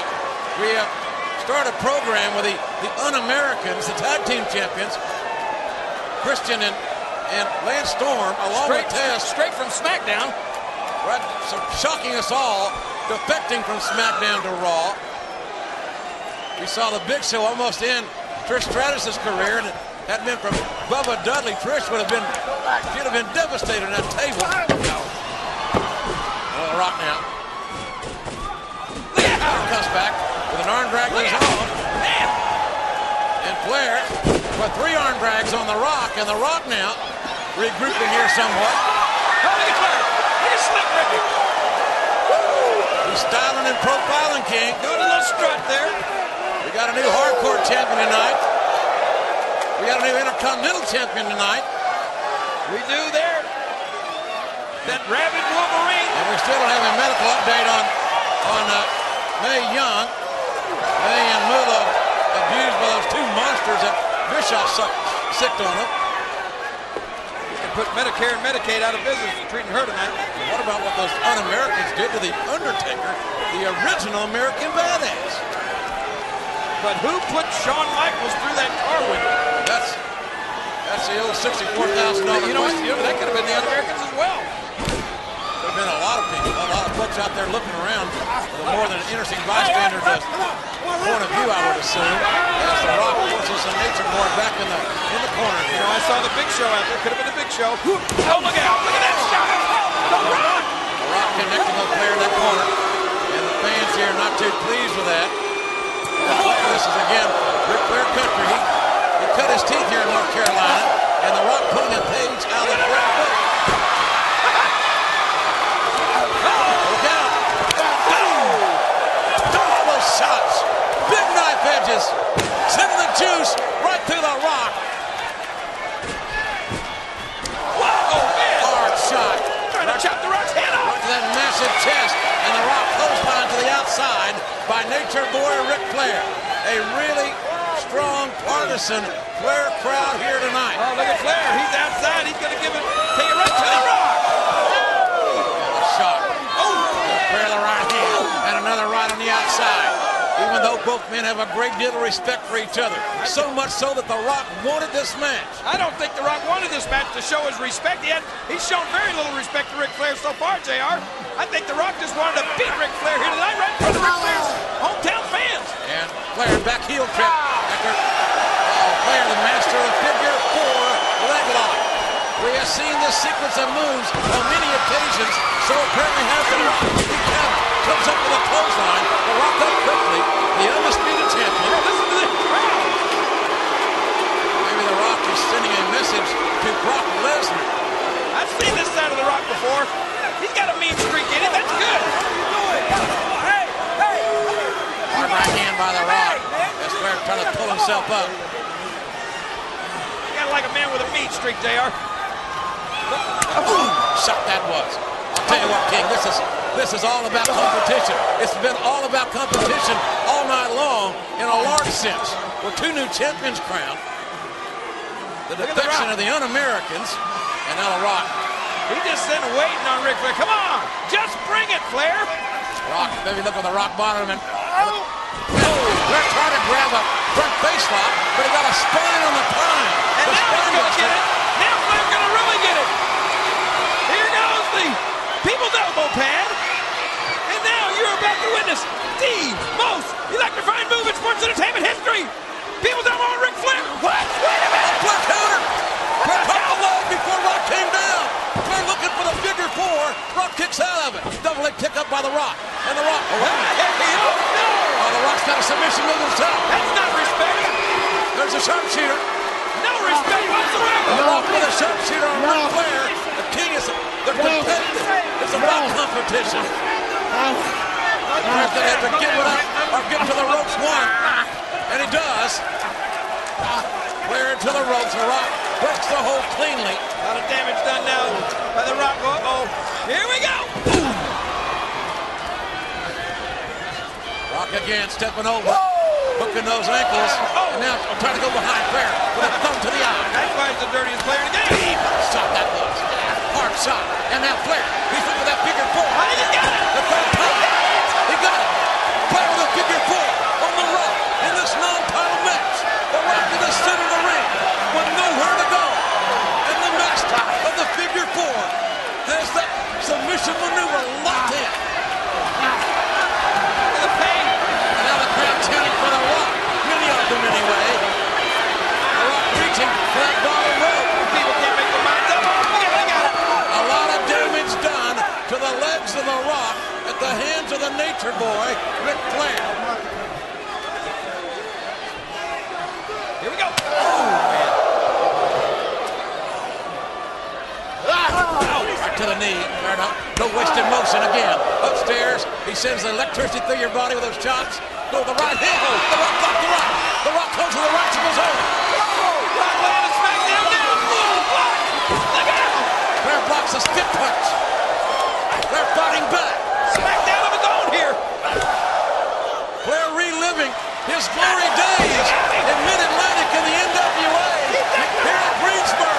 And there's Flair with something to strut about after knocking down the undisputed champion. Cover it. Whoa. And the Rock lifts back up. Rock bottom. Flair walked into the rock bottom. It's going to be. It is. Here is your winner, The Rock. The Rock on his way to SummerSlam to meet Brock Lesnar. SummerSlam is sold out, but tonight the match, or main event, was about respect. Woo, that was something, JR. I thought Flair had the Rock in big-time trouble, and then Flair strutted right into the rock bottom. It's like, the Rock, what's he thinking about here? Flair walked right, it's like walking into a right hand by Mike Tyson. Hey, but you know what? Flair said he had a big announcement to make after this match. Well, that's right. You can only imagine what that could be. There's the hand. The people's hand. Friendship and respect. That's about competition. That's what Raw's about. Athletic competition. Look at Ric Flair raising the Rock's hand. From perhaps the greatest champion in the eyes of many of all time, Ric Flair, to the man, the undisputed champion, The Rock. A competitive, respectful main event. How refreshing is that for once?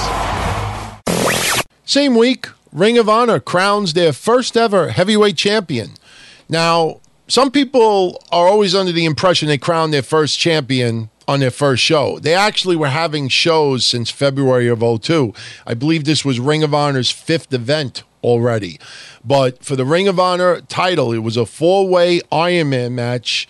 You had Low Key defeat Christopher Daniels, Doug Williams, and Spanky, Brian Kendrick, in a 4-way 60-minute Iron Man match to become the first ever Ring of Honor champion. Now, they had, some special stipulations. Whoever won a fall got 2 points. Whoever was defeated lost a point. There really was virtually no falls during this match. There might have been 3, I think, at most. It's not a bad match. It is available online. Highlights of it, I should say, because Ring of Honor doesn't ever allow like full matches online. So if you want to see some clips from it, go check it out. 2003, WWE has their Vengeance pay-per-view. Remember last week with John Cena's promos taking the piss at well, this was leading up to this match. Denver, Colorado, Vengeance. Ultimo Dragon over Chris Kanyon. For the vacant United States Championship, Eddie Guerrero wins the belt, defeating Chris Benoit. Jamie Noble over Billy Gunn. For the WWE Tag Titles, the world's greatest tag team of Charlie Haas and Shelton Benjamin, they retained the belts, defeating Rey Mysterio and Kidman. No countout match, Sable over Stephanie McMahon. Undertaker over John Cena. Mr. McMahon over Zach Gowen. In the main event, triple threat match for the WWE Championship, Kurt Angle wins the belt, defeating Brock Lesnar and The Big Show. Now, one match I left out, I'm going to share with you now.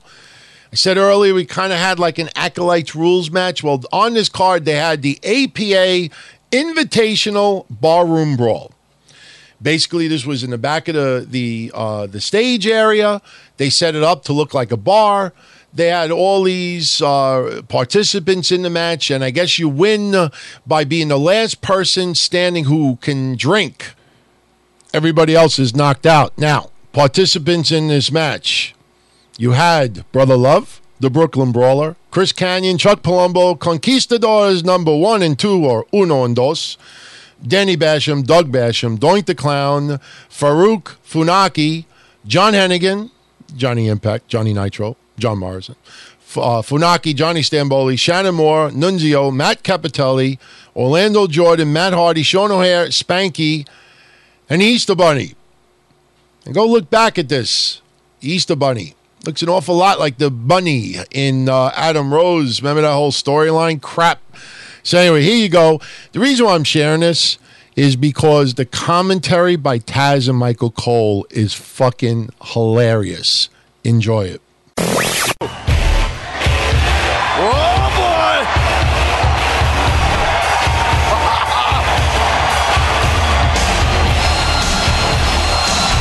At a combined weight of 576 pounds, the APA.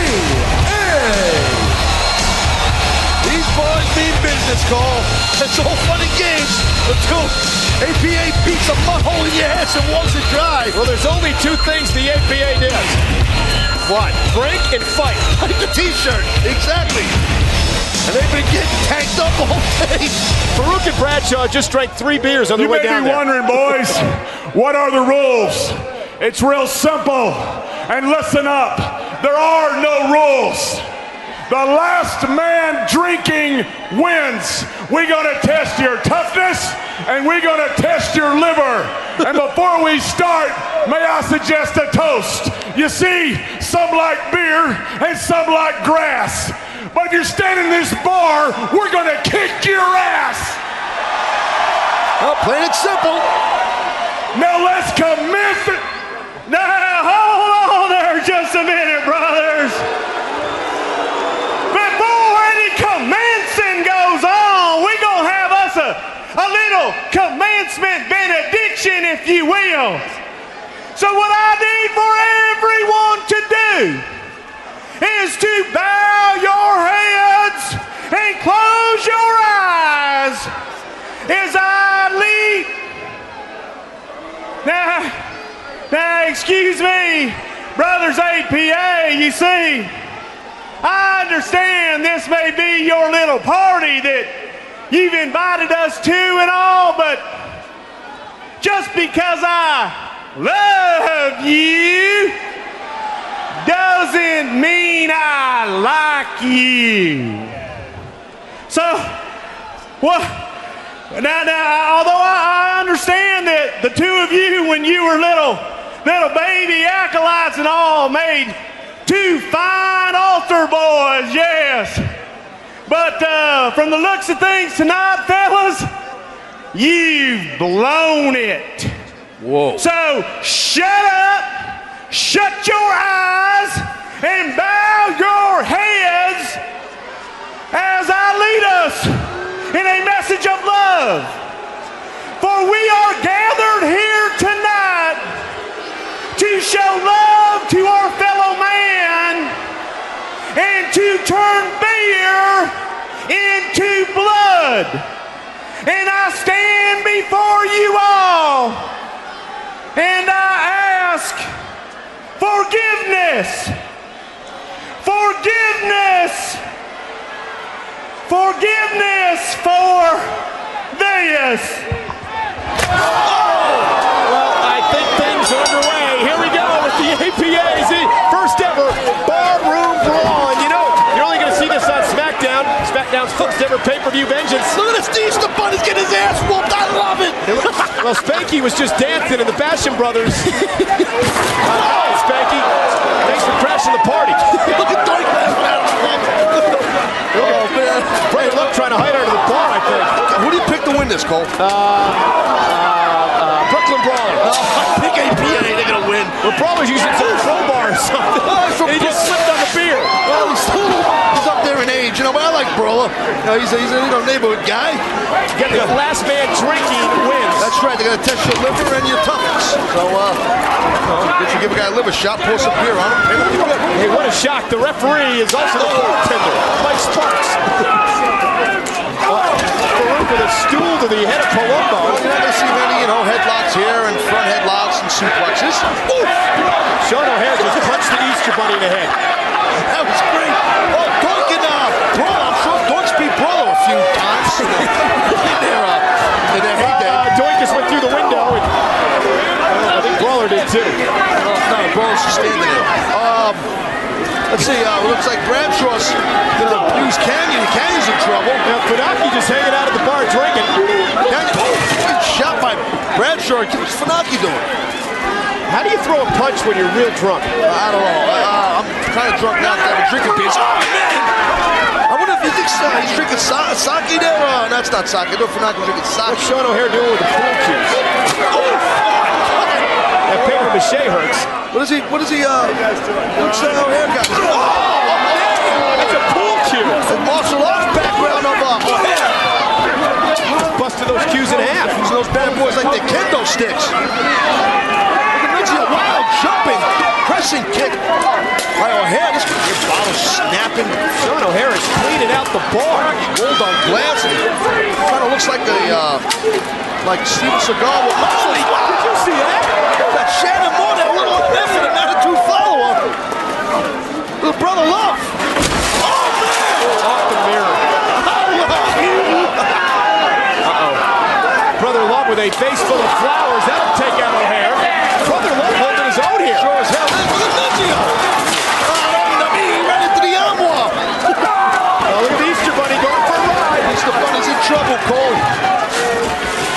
And he was good in that big ass feet of his. Oh my. Where's he going? Easter Bunny! Happy Easter. Yeah, here's an egg for you, you punk. Oof. It's a cookie sheet, looks like. No, it's a bar tray. They serve beers on it. Oh, okay. It's a bar, not a kitchen. Well, that was a flying stool. Not a kitchen sink. What? Out of what? They don't have cookies in the bars? Oh. Only on SmackDown, ladies and gentlemen. You ever had a cookie? You haven't met a girl in the bar. That's why. You eat cookies. I like tomatoes. And look at Matt Hardy. What is he doing? Look at Bradshaw. Farouk is wearing out dark. Maybe Danny bashing. I don't know what the other bashings got. Matt Hardy is the sensei of attitude here. He's doing it up. Wow! Oh, Matt Hardy's got that background in those TLC matches. He's going to go for it again. They make sure that he's going to put those boys through that table. Basham and Canyon. Canyon's crushed. There's a cake there. He's going to clean up that mess. Not me. Don't look at me. I'm not cleaning up. I'm going to clean my own house. That's something I pay people to do. Funaki has not left the bar stool. Hey, look at him. He is wasted. Funaki thinks he's back in Tokyo. Save your strength, Bradshaw. Ladies and gentlemen, I believe. Look at Brother Love. Brother Love's up. What a good guy Brother Love is. Oh, just opening up a beer for how Bradshaw. nice is that? Good people, that Brother Love. He's a man of the cloth, as they call it. That was a man with a busted head. Ring the bell! Ring it! The referee was a bartender.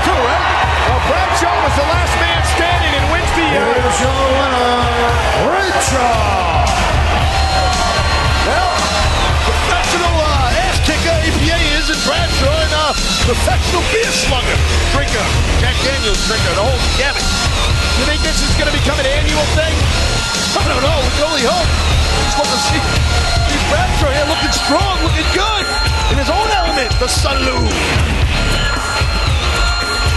Take a look here. Cole got a little replay action. Well, it's down to Bradshaw and brother-in-law Brock. Farouk had already been knocked down. But he provided a distraction, and Bradshaw delivered the bottle. What a shot! Bottle right to the cranium. I love you. Bradshaw wins the first ever Barroom Brawl. Same week, Pro Wrestling Guerrilla. I know we got a lot of fans of that promotion out there. They had their first ever show. Now, if you don't know anything about Pro Wrestling Guerrilla, go on YouTube. It's a very unique content. You see some of the stuff that Joey Ryan does. Understand that he was involved in the beginning of the creation of Pro Wrestling Guerrilla. So you understand when you see some of the wackiness of Pro Wrestling Guerrilla, it's not too far off from some of the stuff that Joey Ryan does. Now, look, was he grabbing his dick at the time? No. But still, it's a very unique promotion. It's not a bad promotion. Now, it's transformed over the years, but it was pretty damn good. Some match results from that night. You had AJ Styles in the main event over Frankie Kazarian. Adam Pearce, Alcatraz, and Hardcore Kid over Billy Kim, Joey Ryan, and Scott Lost. Apollo Khan and Hook Bomberry over the Disco Machine and Mr. Excitement. Tara over Bobby Slim. Super Dragon over Matt Cross. Quicksilver and Scorpio Sky over the Ballard Brothers. Excalibur over Chris Bosch, Chris Mercury, Sarah Del Rey, and Superbad over Top Gun Talwar, Zokri, and Ryan Drago. And not a bad card. I mean, AJ Styles versus Kazarian, that match is online. It's not bad. And speaking of AJ Styles and Kazarian, 1 year later, almost to the day, we had them face off again. This week, it was for the X Division Championship. It was an Ultimate X match, and it actually was a three-way dance. Michael Shane versus Frankie Kazarian versus AJ Styles. Now, keep in mind, Michael Shane and Frankie Kazarian, kind of a cohesive unit. So the odds felt a little bit stacked against AJ Styles, who was the champion at the time. Now, the problem is, if AJ Styles lost, if Michael Shane and Frankie Kazarian are together as a team, who's going to end up winning the belt? Well, here's what went down. Here's the closing moments from that match. Both the champion Styles. One of the two challengers, Kazarian, laid out on the floor. Michael Shane in the ring is just trying to get back up to his feet. Michael Shane's up to his knee. Now AJ as well. He's back up to his feet. AJ headed back into the ring. You look at all three of these guys, Mike, and you can see that they're not 100%. I mean, obviously, the big falls that they've taken, for some reason, it's really taken their toll. And they're all just struggling to try to get up there. As AJ Styles tries to go, but Michael Shane realizes it and gets up there with him and fighting him off. That injury, these guys are crazy. That injury factor is one of the things that really goes hand in hand with the Ultimate X. When you decide to sign the contract to be in an Ultimate X match, you have to know about the danger involved. Look at this from the top rope. AJ just slamming his head up against the steel tress. And he knocks it off the Shane down again. And wait a minute. He's got a chance right here. He's up. AJ propelling himself. Oh, Michael Shane, though, too close. He's just too close and pulling on him. He's got AJ swinging on him. Caught him right on top of the ropes. Michael Shane look at the this. apron. He's going to clash him. He's trying to get him. Is he going to clash him? Oh, he just slammed him into the rail. Into the steel. Oh, he just slammed him into the steel steps. First into the steel safety rail, and then face first into the steel steps. Oh, man. Tracy can't believe it. Her man, Michael Shane, he looks down, he looks out from what I can see here. Oh, absolutely. Did you see the force in which he threw him into the rail? And then for good measure, he got him the momentum again and swung him back into steel steps. And now, AJ went to go up to get it. AJ crashed and burned. Kazarian's got the belt. Oh, AJ just in time gets up to bring him down. Desperation move by AJ, but it paid off. Oh, I'll tell you what, let's keep an eye on AJ Styles because he went up to the ropes, and again, you got to consider the sweat that's on your hands. When you go up to the ropes, it's slippery when you jump up like that if you don't get a good grip. That's what happened to AJ as he fell, but he had the presence of mind to knock down Kazarian. Absolutely. Don, about the ring ropes also. The sweat from the other wrestlers bouncing off the ring ropes will allow you to fall as well and slip from the ring ropes. What a mid-ring collision. Kazarian and Styles both go for a cross-body block. Both connect. Both go down. As Michael Shane is still down in front of us, right there by the steel steps right here. Tracy's consoling him as you see the two guys in the ring. And there you see Tracy doing everything she can to get Michael Shane up and back in. He took a couple wicked shots, though. Focus back in the ring. From their knees, Styles and Kazarian with the slugfest. And AJ's getting the better. A series of punches. Well, this is a situation that's going in AJ's favor right now. He's been kind of 2-on-1. Now he literally has a chance of taking Kazarian on one-on-one. Look how smart Kazarian is. He doesn't fall for it. AJ finds himself up. Oh, great move there by AJ. AJ might have missed the drop kick. Came back, able to take Kazarian down. Oh, wait a minute. Look at that head there. That had to happen from the steps. I'm not surprised in the least. He went face first into the steel safety rail, face first into the steps. Michael Shane busted wide open as AJ drops Kazarian in the ring. You can see right there.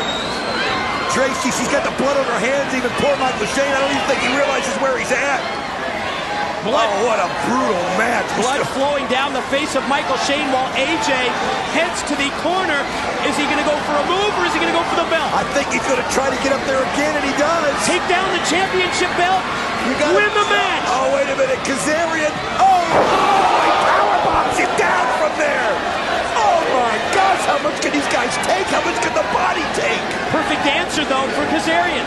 It really was the move that he had to make. Let's take another look. AJ close to the championship. Ooh. Powerbomb down to the mat by Kazarian. Now Kazarian first up to his feet. Title hangs in the balance. X Division Championship dead center above the ring. Who's going to take it down and win the match? Kazarian going backwards on this one. Whatever works. His only problem is you don't have the same balance that way. And you expose yourself to AJ, right. who's going to try and follow up. You see AJ trying to come over and fighting with him, and Kazarian gets his legs up there. Oh, look at that. AJ just kicking him. Wait a minute. AJ's got him in a Styles clash. No. Oh, my gosh. You got to be kidding me. Got to be kidding me. From the steel cable. Look at this. The Styles clash. My God, look at this. Man. What a crash landing. Oh, Kazarian lands straight. This is AJ's opportunity. Michael Shane's busted open. I don't know that he's got it in him. He's trying. Slowly, Michael Shane makes his way back in the ring. AJ up to his feet and now turns his attention to Shane. Oh, you know AJ Styles feels it right here. He's so close. Oh! AJ was going to go for some kind of a spin move, and Michael Shane caught him flush, caught him direct, caught him in the face with a super kick that was on target. But look what it did to him, Michael Shane. It was every bit of energy that he had to get that kick, and by doing it, you can tell the pain he's in. He caught himself. Watch this again. Watch this. It's the last ounce of adrenaline. Wow, did he catch that right on? That last ounce of adrenaline for Michael Shane connects with Styles, but he goes down as well. Watch all three men. First up, Michael Shane using the ring rope, still looks wobbly. AJ back up to his feet. Michael Shane going to try and climb the corner. Oh, man, this is just crazy. AJ can't get up to his feet. Michael Shane has a chance right here to win this belt. Oh, as you can see, someone who's won it twice. Oh, he was so close. He's going to clash him. He does. Styles clash by AJ on Shane. It's not about a pin. It's about climbing. It's about making your way across the steel cables. And it's about taking that title belt out. And here goes AJ. Oh, wait a minute. Tracy's trying to break this up. Oh, my gosh. She's doing everything she can. And she does just enough. On Tracy. Not bad enough that it's 2-on-1. Tracy joins in to make it 3-on-1. She gets the Pele. Watch AJ go. Here's his chance right here. He's up again. Making his way across. He's so close. Wait a minute. Here comes Kid Cash. He's got one of the clutches. Oh, what just happened here? This is wrong. Kid Cash came from the back. That's one of AJ's clutches from AJ's knee. Kid Cash is down.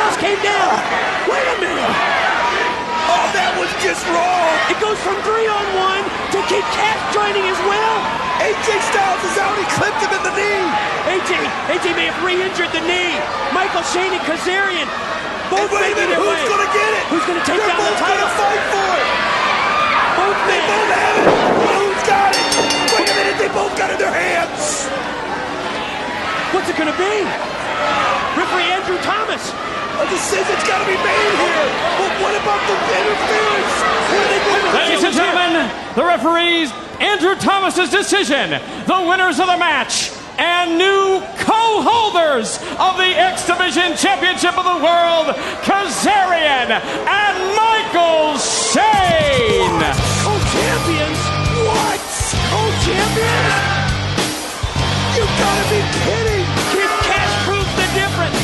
Shane and Kazarian, co-champions, co-X Division title holders. I need to always stress closing moments when it comes to TNA stuff. Can't play things in their entirety. We don't want to piss off Anthem. Those were just highlights. So we had co-champions for the X Division title. Another match that went down that night. A lot of people really enjoyed this match. You probably have never seen it if you're a newer fan. And I'm going to share with you the closing moments of this match. Just the highlights. Can't share the full match, but you'll get enough of it that you'll enjoy it tremendously. It was a #1 contenders match for the TNA heavyweight title. I think Jeff Jarrett at the time was the heavyweight champion. So fighting for the #1 contendership was Jeff Hardy against Monty Brown. I don't think they had ever faced off against each other in a ring before. And as you will hear, they work great together. Here's the match.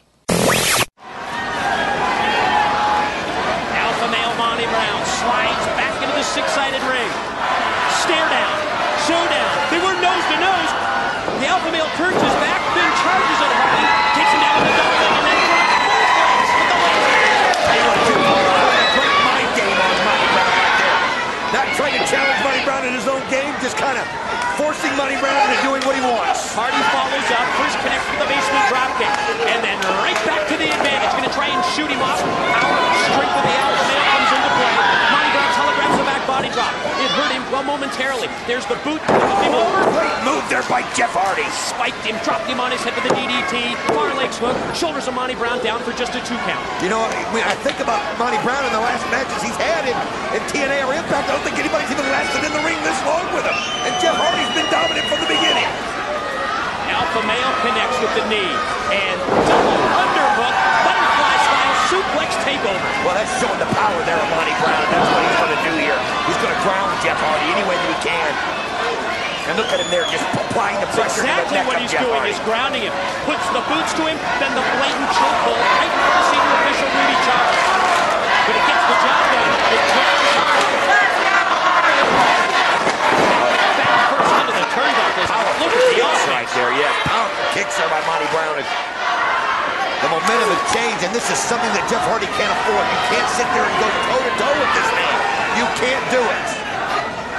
Oh, look at that again. A nice decoy by Hardy, but Monty Brown didn't stop coming. Hardy going to try and fight out of the corner. Now able to reverse Monty Brown, sends him into the turnbuckles, then Hardy goes chest first in, backs exposed from behind. Oh, man. Again, the power of Monty Brown Hardy here. with the forearm, dropped him with the back suplex. One thing that Jeff Hardy's got to do is he's got to make sure he does not get into the way of the palace. And look what Monty Brown's doing. You see the offense? He's just applying the pressure. He keeps putting Jeff Hardy down so that he gets disoriented. Then he can come off the ropes and finish it. Total focus of this offense has been on the back of Hardy, and he dropped him down again. Just one right after the other. And look at the little smile there on Monty Brown's face.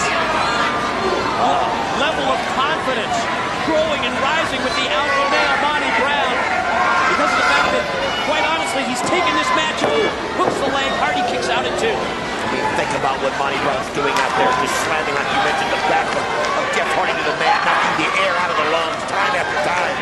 And then if he can, when you're trying to catch his breath, he'll hit it with the pounce. Clubbing blow to the back by the Alpha Male. Drags Hardy up towards the center of the ring. snapmare takeover and now just neutralizing Jeff Hardy, and at the same time working on the arm to try and snap that elbow. Look at this, he's just applying the pressure right there and just toying with Jeff Hardy. I think, look at the grin there on Money Brown. You know, I think he feels like he could have finished this already. I think he just wants to humiliate Jeff Hardy because this crowd just screams Hardy's name, and you can hear him doing it right now. He wants to humiliate Hardy in front of this sold-out crowd on the inside. Hardy back up to his feet. Series of right hands.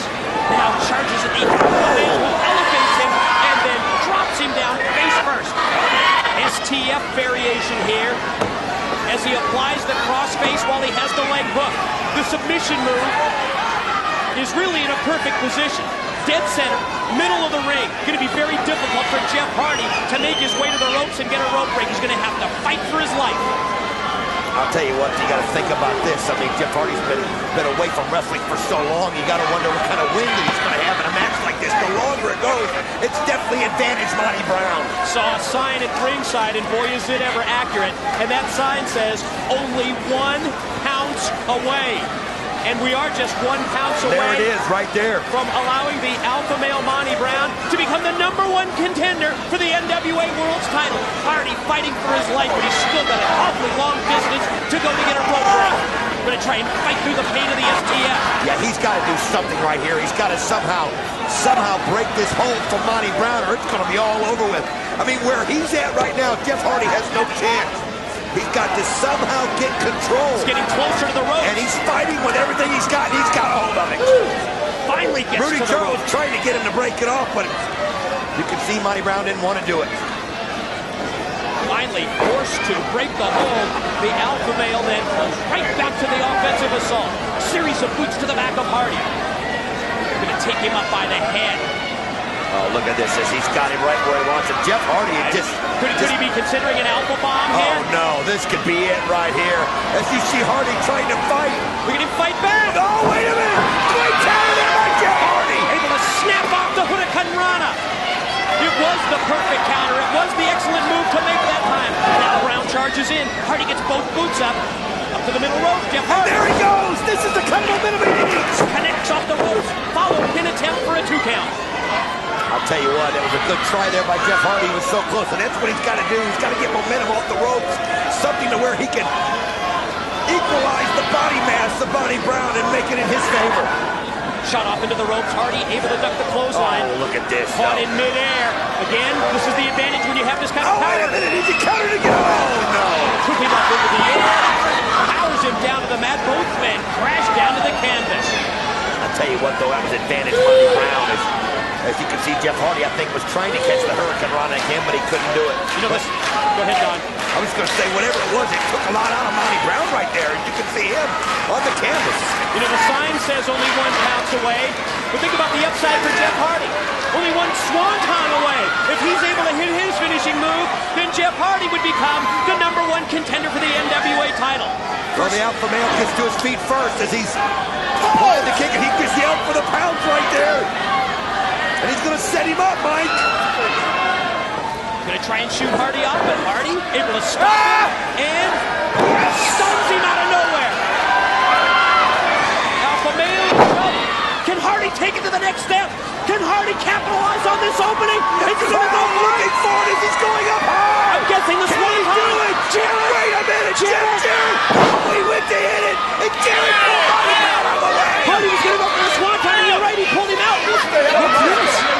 There's the face. The alpha male and Jared. Oh, the alpha male's upset. He didn't want Jeff Jarrett interfering in his match. Yeah, pretty obvious that they're not working together. Oh, absolutely. I mean, Monty Brown can't believe Jarrett interfered, and Jarrett actually prevented. He was going for it. He was going for the pound. Look at this. Roll 1, 2, 3.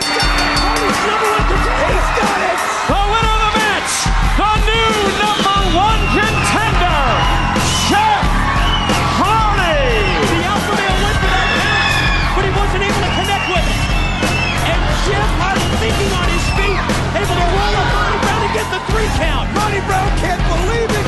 Jeff Jarrett comes in as you see these two going face to face. Jeff Hardy, the new #1 contender to the NWA World title. Jeff Jarrett.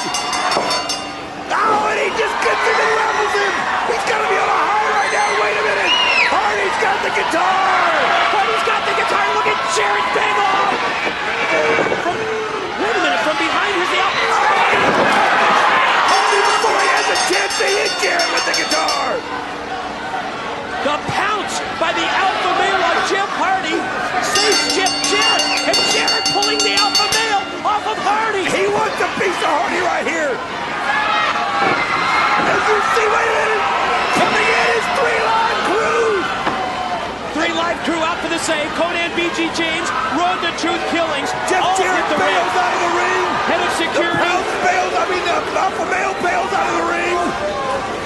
Security comes in. He's the number 1 contender on tonight. He is the number 1 contender.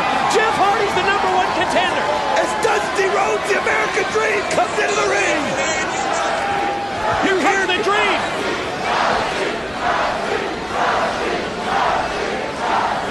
Wait a minute, Dusty's got a microphone. We're going to hear from the Dream. Right here, the next NWA World's Heavyweight Champion, Jeff Hardy! You just heard him! Amen, Dream! Amen! He's proclaiming All right. as the next heavyweight champion of the world! Closing out 2004, a couple of things went down I want to bring up. First off, we had an odd edition of Monday Night Raw. 2-hour episode, not 3. Still odd, if you think about it. For the entire 2 hours, they only had 2 matches. First match was a battle royal to determine the number 1 contender for the World Heavyweight Championship at SummerSlam. The battle royal was won by Randy Orton. Very entertaining match. Last eliminated Chris Jericho. I had talked on the other shows not too long ago that during this match, I think Maven eliminated Ric Flair. But it was a really, really entertaining battle royal. That was on Raw. The second match that filled up Raw that night was a 60-minute Iron Man match for the World Heavyweight Championship. Chris Benoit retains, defeating Triple H. Another outstanding match. You would think 60 minutes, there'd be a lot of milking of time. Not the case. They actually had a great chemistry go down that night. So if you want to go watch a retro episode of Raw and just see only 2 matches from that night, there you go, this week in 04. Now on SmackDown this week, they had the storyline that Kurt Angle was fired as the general manager. So they were going to announce a new general manager for SmackDown. Basically a little bit of disarray going down in the ring because the U.S. Championship at the time was vacant. So there were a lot of combatants in SmackDown that wanted that belt. Billy Gunn, Luther Reigns, Rene Dupree, Kenzo Suzuki, John Cena, Booker T, Rob Van Dam. They were all beating each other up. It wasn't a match. They were all just beating the fuck out of each other at the beginning of SmackDown.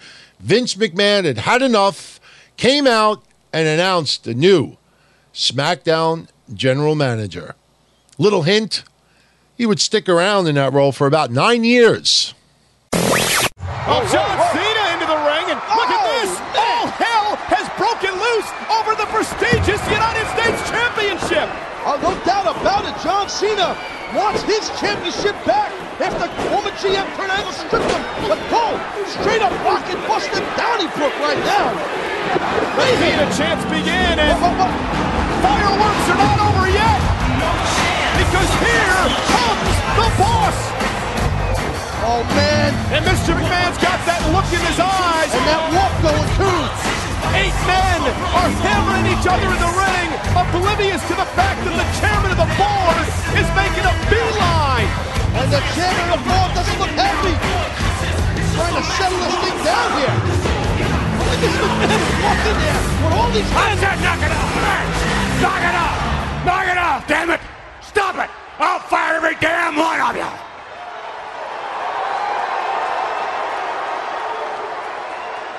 Seems no matter where I go, I always stand in the middle of controversy and chaos and turmoil. But that's not my place to stand tonight. That's the place for somebody else to stand. That's the place for someone who will decide the fate of the United States Heavyweight Championship. The person who will stand in this ring will be the new general manager. Oh yeah, and I believe in baptismal by fire, so therefore there is no better time than to introduce you to your new general manager, Theodore Long. Wow!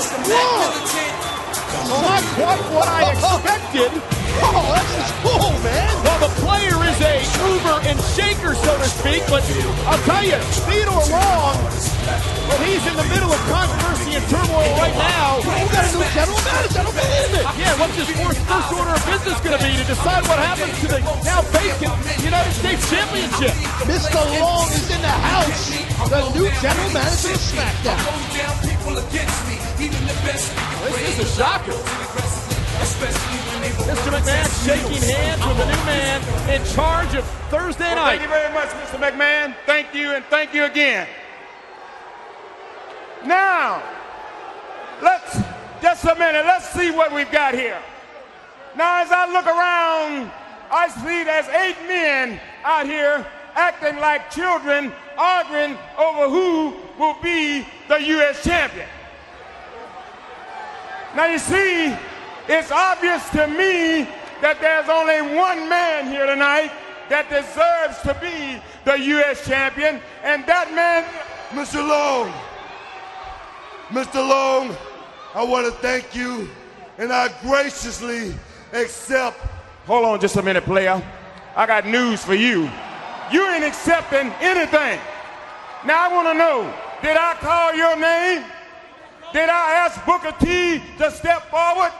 Well, let me say something, Booker T. You've been hating on SmackDown ever since you've been here, player. So, I'll say this to you. Why in the hell should I give you anything? Now, you tell me that.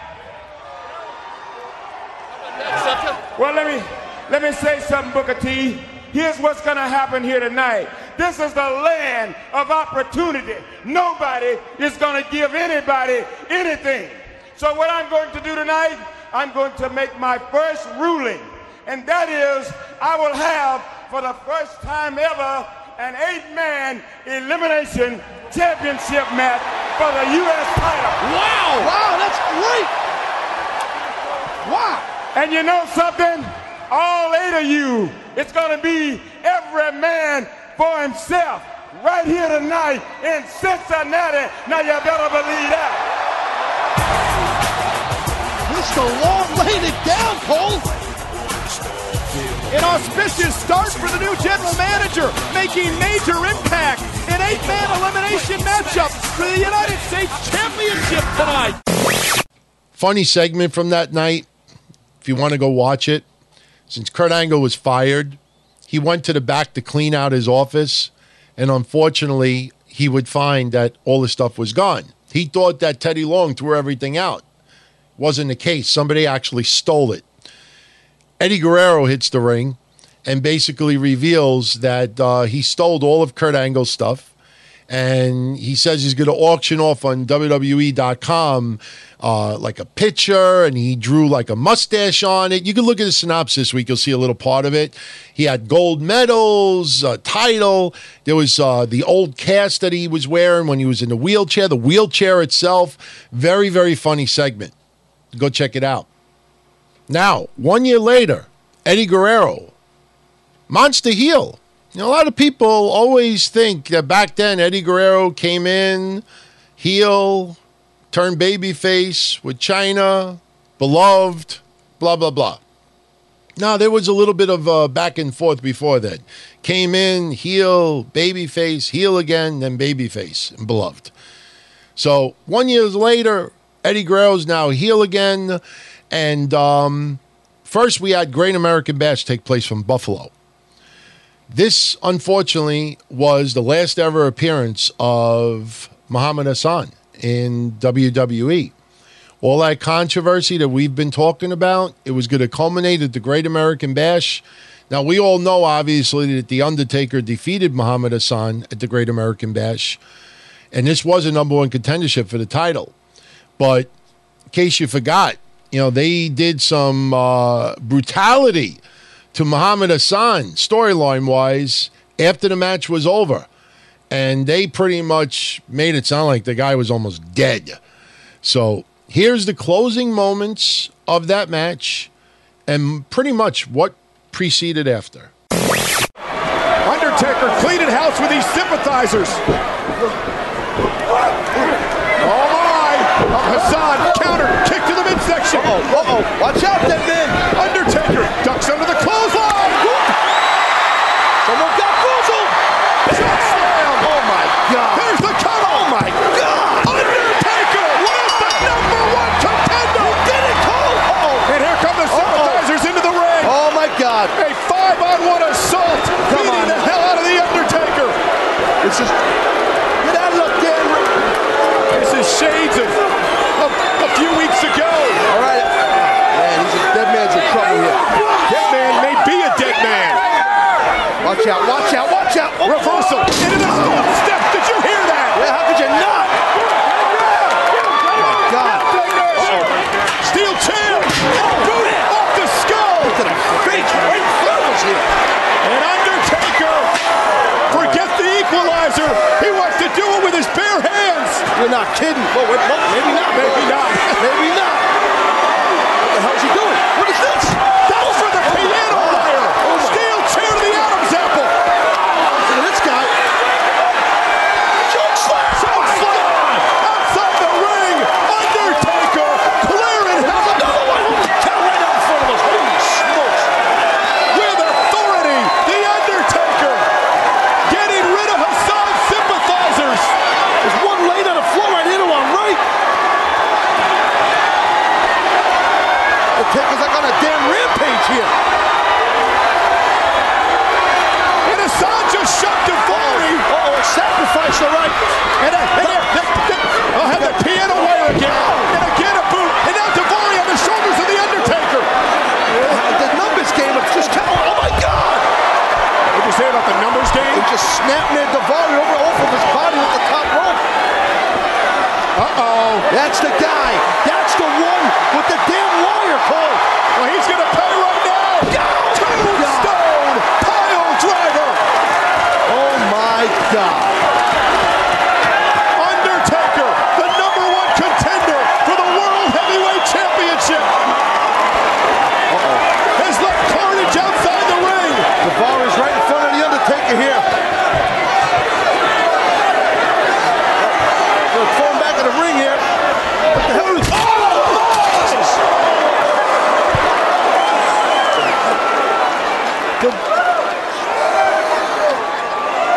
Just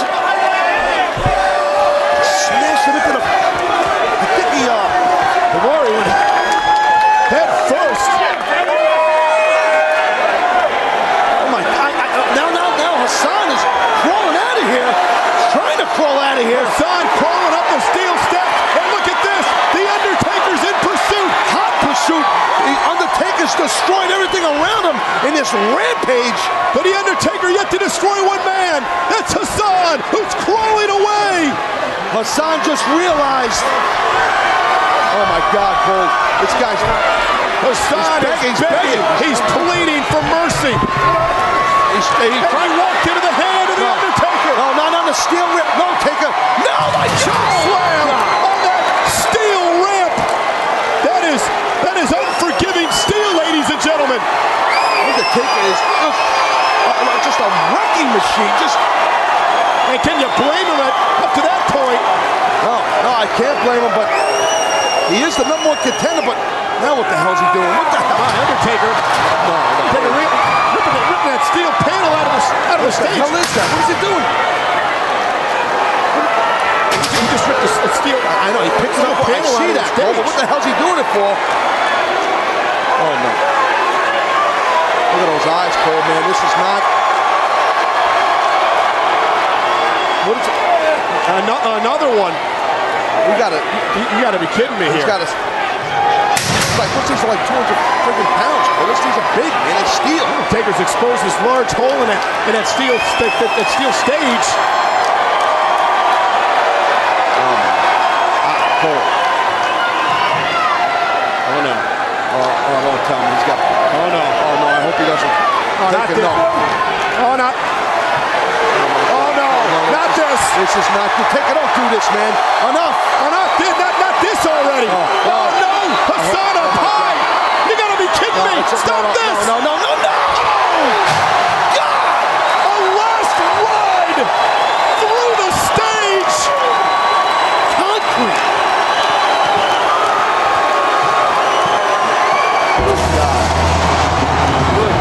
I cannot believe what we just witnessed. I've never seen nothing like that in my life. I've never, ever. Undertaker. Oh my God. Look at this. Look at this last ride. Oh my God. Did you see the way that Hassan's body flew? Devastated. Look at this. Here's another angle of it. Oh my God. Hassan, listen, 8 feet up in the air and devastated. Yeah, he's got to be broken. He's got to be busted in the head. I don't know. We might not want to look at.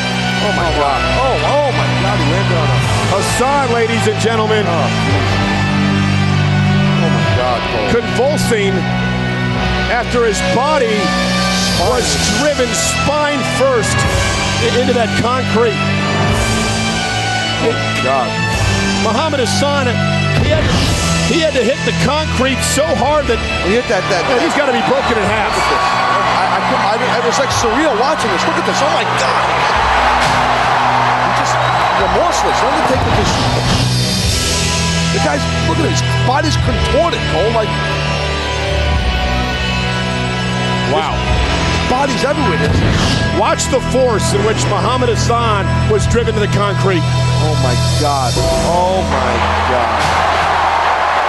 I've never seen it like that. And then expressionless.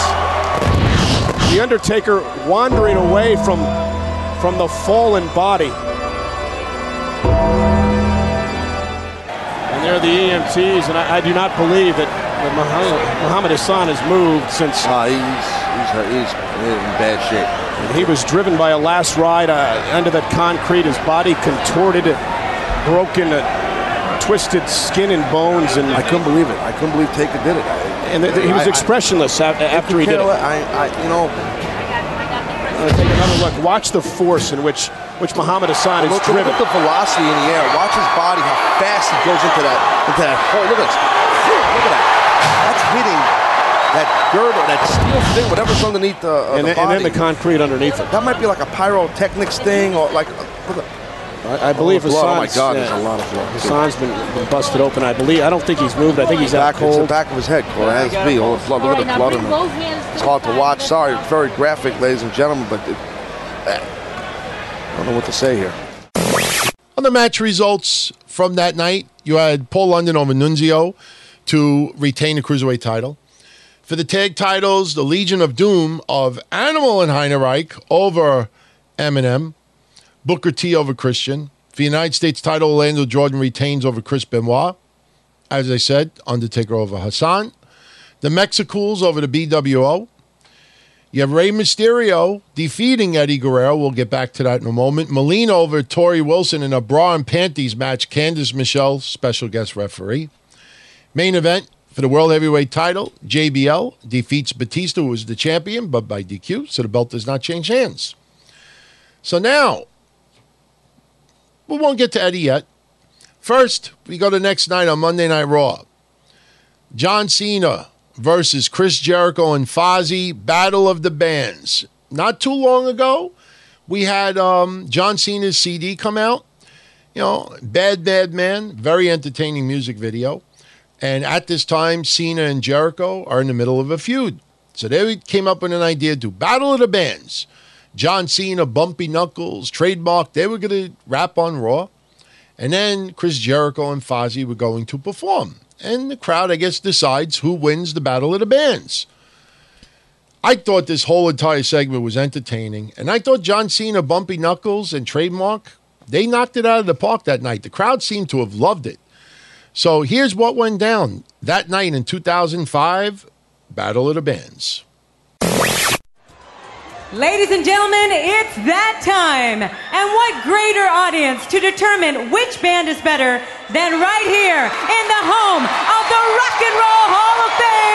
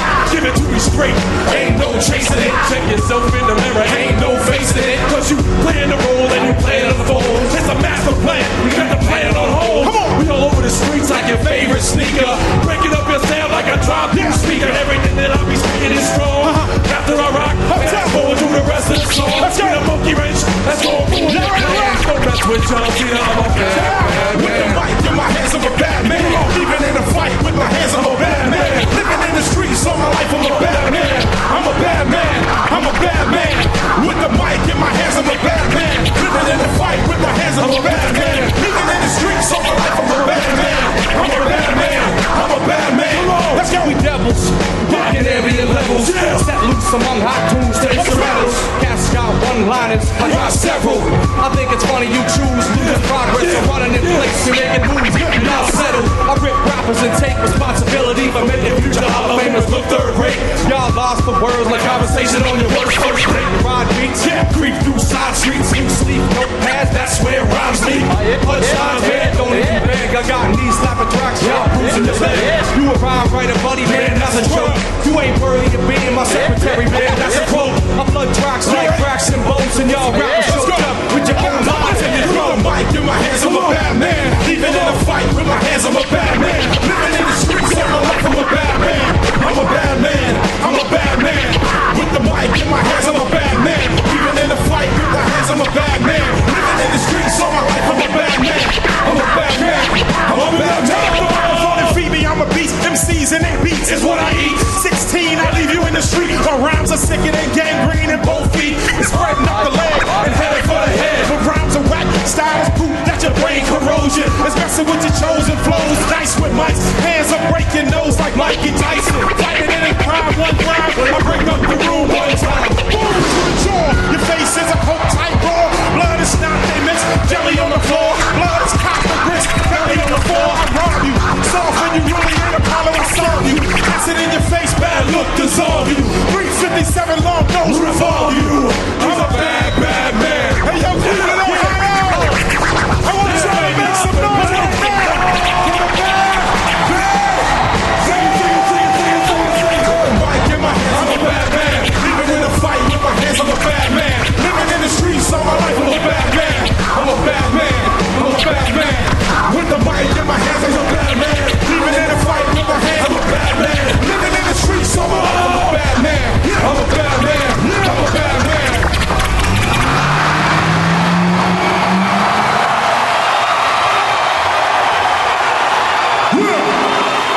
Official, baby. That's official, baby. Woo!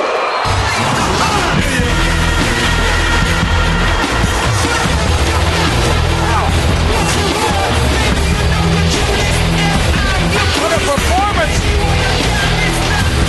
Here comes Chris Jericho. Let's see Jericho follow that.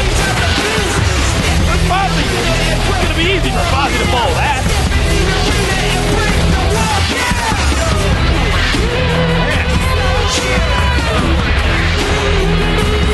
Yeah, soon Chris Jericho is going to introduce us to his band members.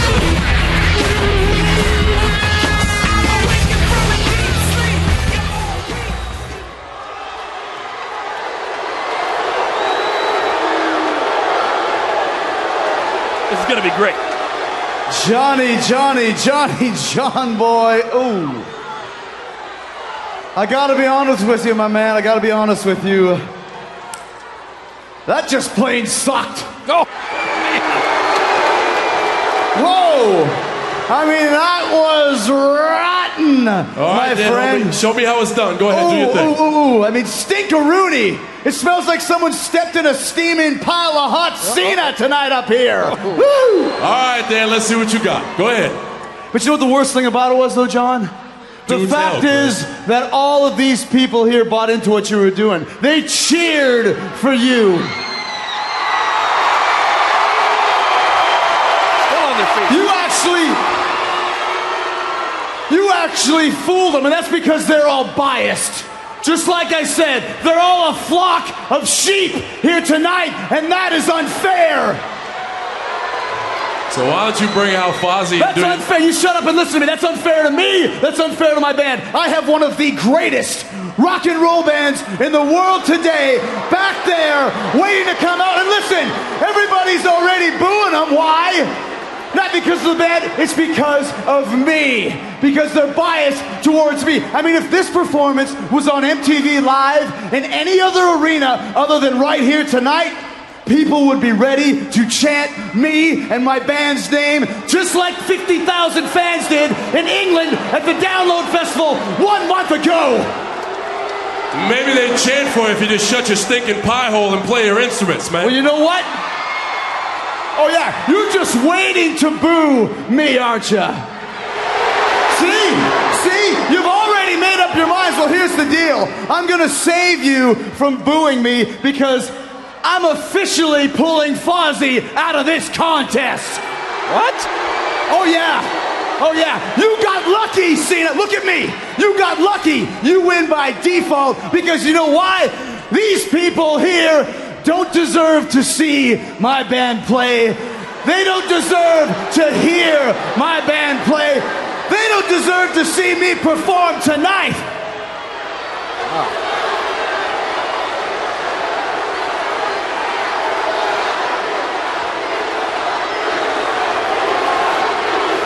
This is disappointing. Disappointing, but it's true. These fans don't deserve to Okay, see so Jericho. I suck. You're biased, but I'll tell you what, Cena, you are going to get to see me perform. All of you can see me perform at SummerSlam. And at SummerSlam, John, I will beat you. And I will be the new WWE champion. Because I am the true bad man.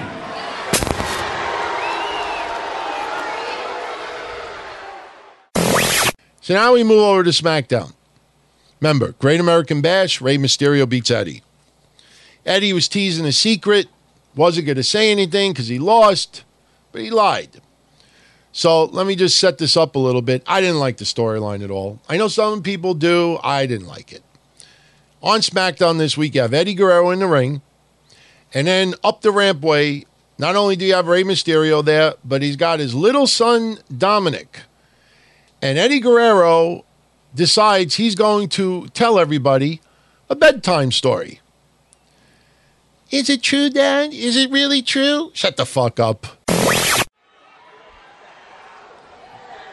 Once upon a time, in a land far, far away, lived a little boy named Dominic.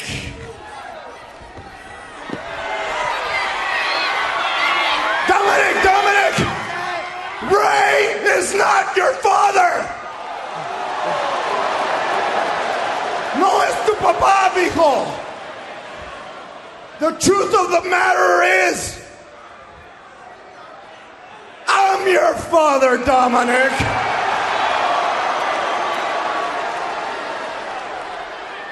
I'm your papi.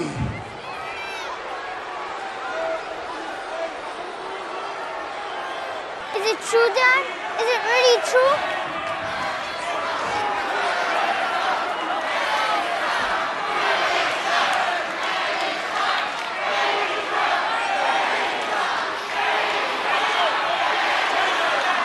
Mijo, por favor, mijo, no le hagas caso.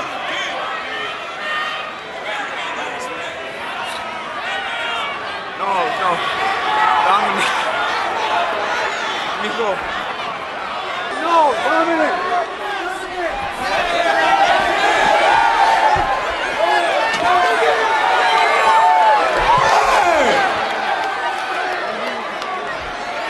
Hey! What's the matter, man? I'm not that bad, am I? I mean, I'm not perfect, but nobody is. What is it? Do I smell bad or something? No, maybe it's this arena. Maybe it's you people.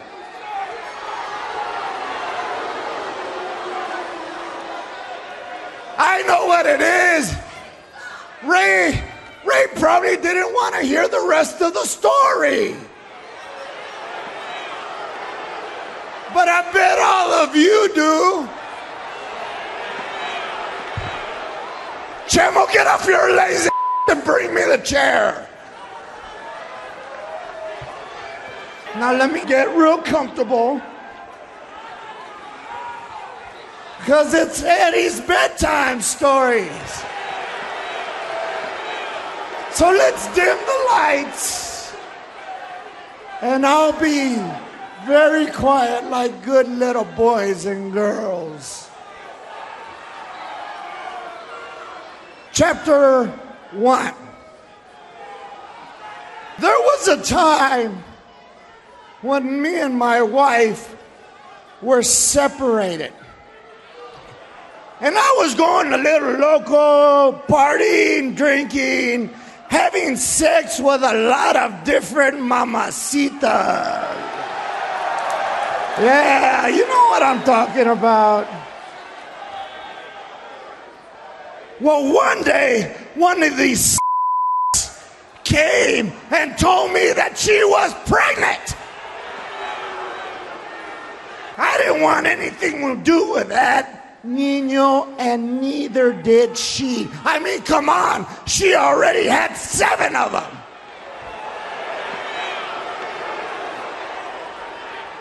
So I told her I would take care of it. Well, I was off making many, many babies all over the place. Ray and his wife were trying to do the same thing. Unfortunately, Ray was shooting a lot of blanks.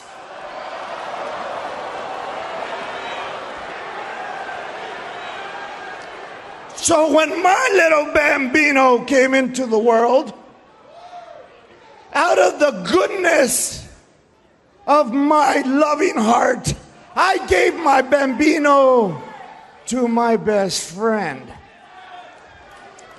to raise as his own son. And that baby was named Dominic. Now, we never sent any adoption papers. I just handed my son to Ray and his wife, and, well, let's just say they were very happy. They were living a beautiful life. All their prayers were answered. They were in paradise. So instead of me being daddy, I became Uncle Eddie. Man, that's a great story, isn't it? I feel good. Don't you? Oh, that feels great. I feel like a big monkey's off my back. Oh, yeah. There's a big weight off my shoulders. Oh, yeah. And Ray, if you think that was good, wait until next week and you hear chapter 2.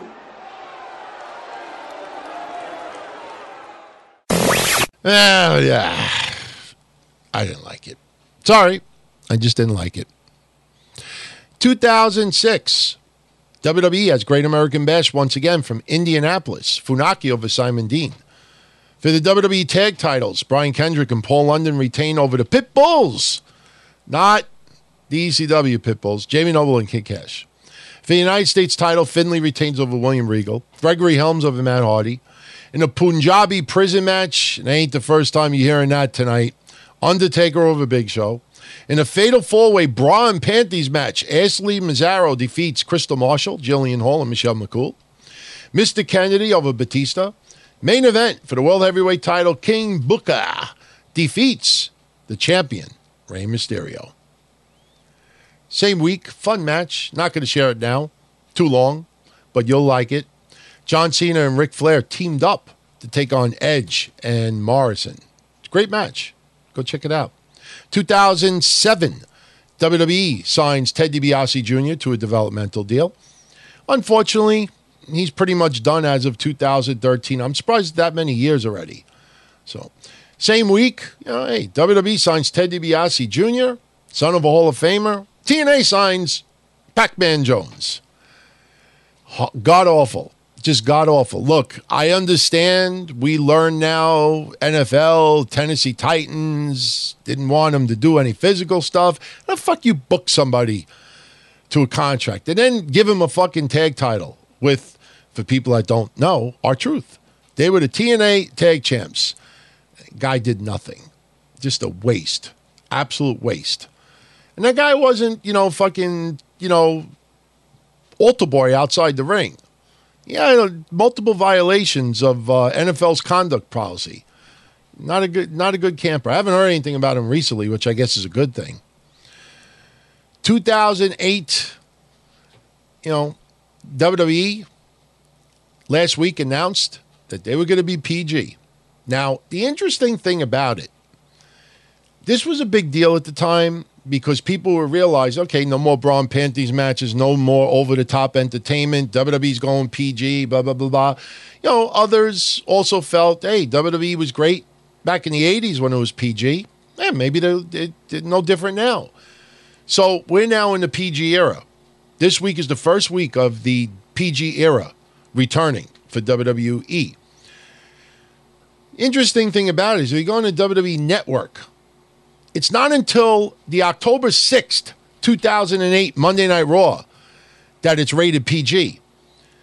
Now, I did research. I went back and watched the original, well, not the whole thing, but a few minutes of the original broadcast of Raw this week in 08.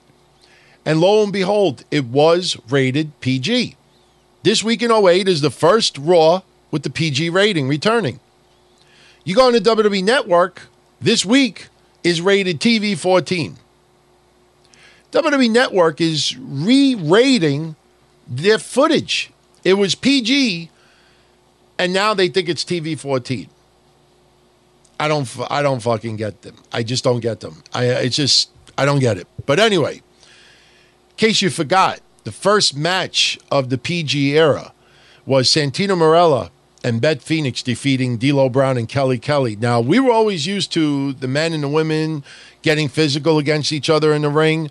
Even though Santino pinned Kelly Kelly, there was no physicality. Santino tried to do an elbow drop. She moved away. The only thing that was physical that Santino did was a roll-up. But just to show you where they were going with the PG stuff, the talk after was, after the match was over, they did this skit in the ring where Santino wanted to kiss Beth Phoenix.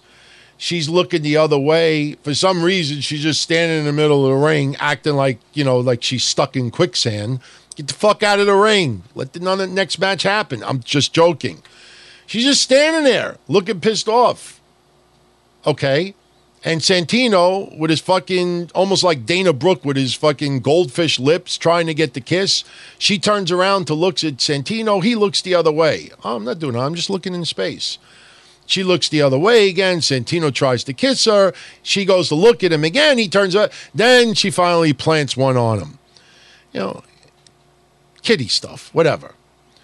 One thing that I forgot about the first week in the PG era was that same night they announced the new general manager of Raw. I honestly completely forgot that the first night that WWE was back to PG, they made this announcement of the new Raw GM.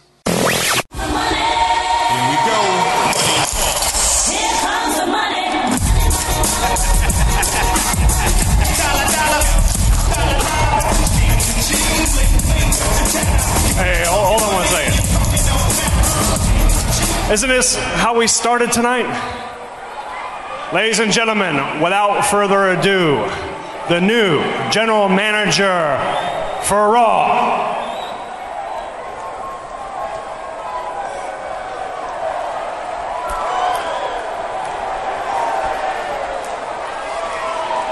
Mike Adamle. How you doing, Dave?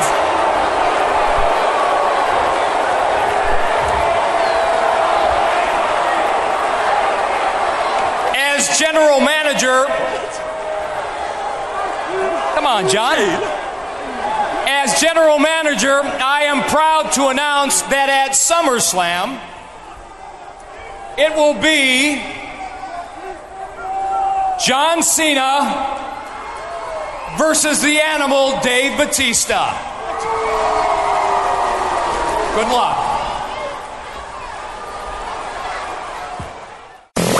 Mike Adamle announced the same night.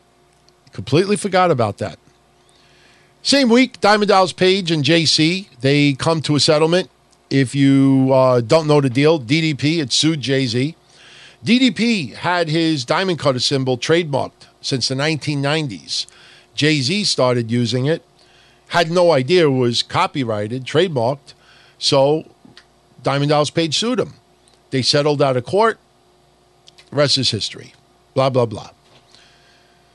2009, and we're going to wrap this up soon, a few minutes. 2009 Night of Champions takes place from Philly. Crime time over the Hart Dynasty. For the unified WWE tag titles, Jericho retained the belts, defeating the legacy of Cody Rhodes and Ted DiBiase. For the ECW Championship, Christian wins the belt, defeating Tommy Dreamer. Six-pack challenge for the United States title, Kofi Kingston retains, defeating Jack Swagger, Carlito, The Miz, MVP, and Primo. For the WWE Women's title, Michelle McCool retains over Melina. You have Randy Orton retain the WWE Championship, defeating John Cena and Triple H in triple threat match. For the Divas title, Mickie James over Maryse to win. For the Intercontinental title, Rey Mysterio retains, defeating Dolph Ziggler. And the main event for the World Heavyweight Championship, Jeff Hardy defeats CM Punk for the belt. Same week, on Monday Night Raw, this is right smack in the middle of their weekly guest hosts. We had Shaq guest host Monday Night Raw, and I will always remember that night because of 2-3 sentences that Chris Jericho said to Shaq while they were in the ring. I thought it was funny.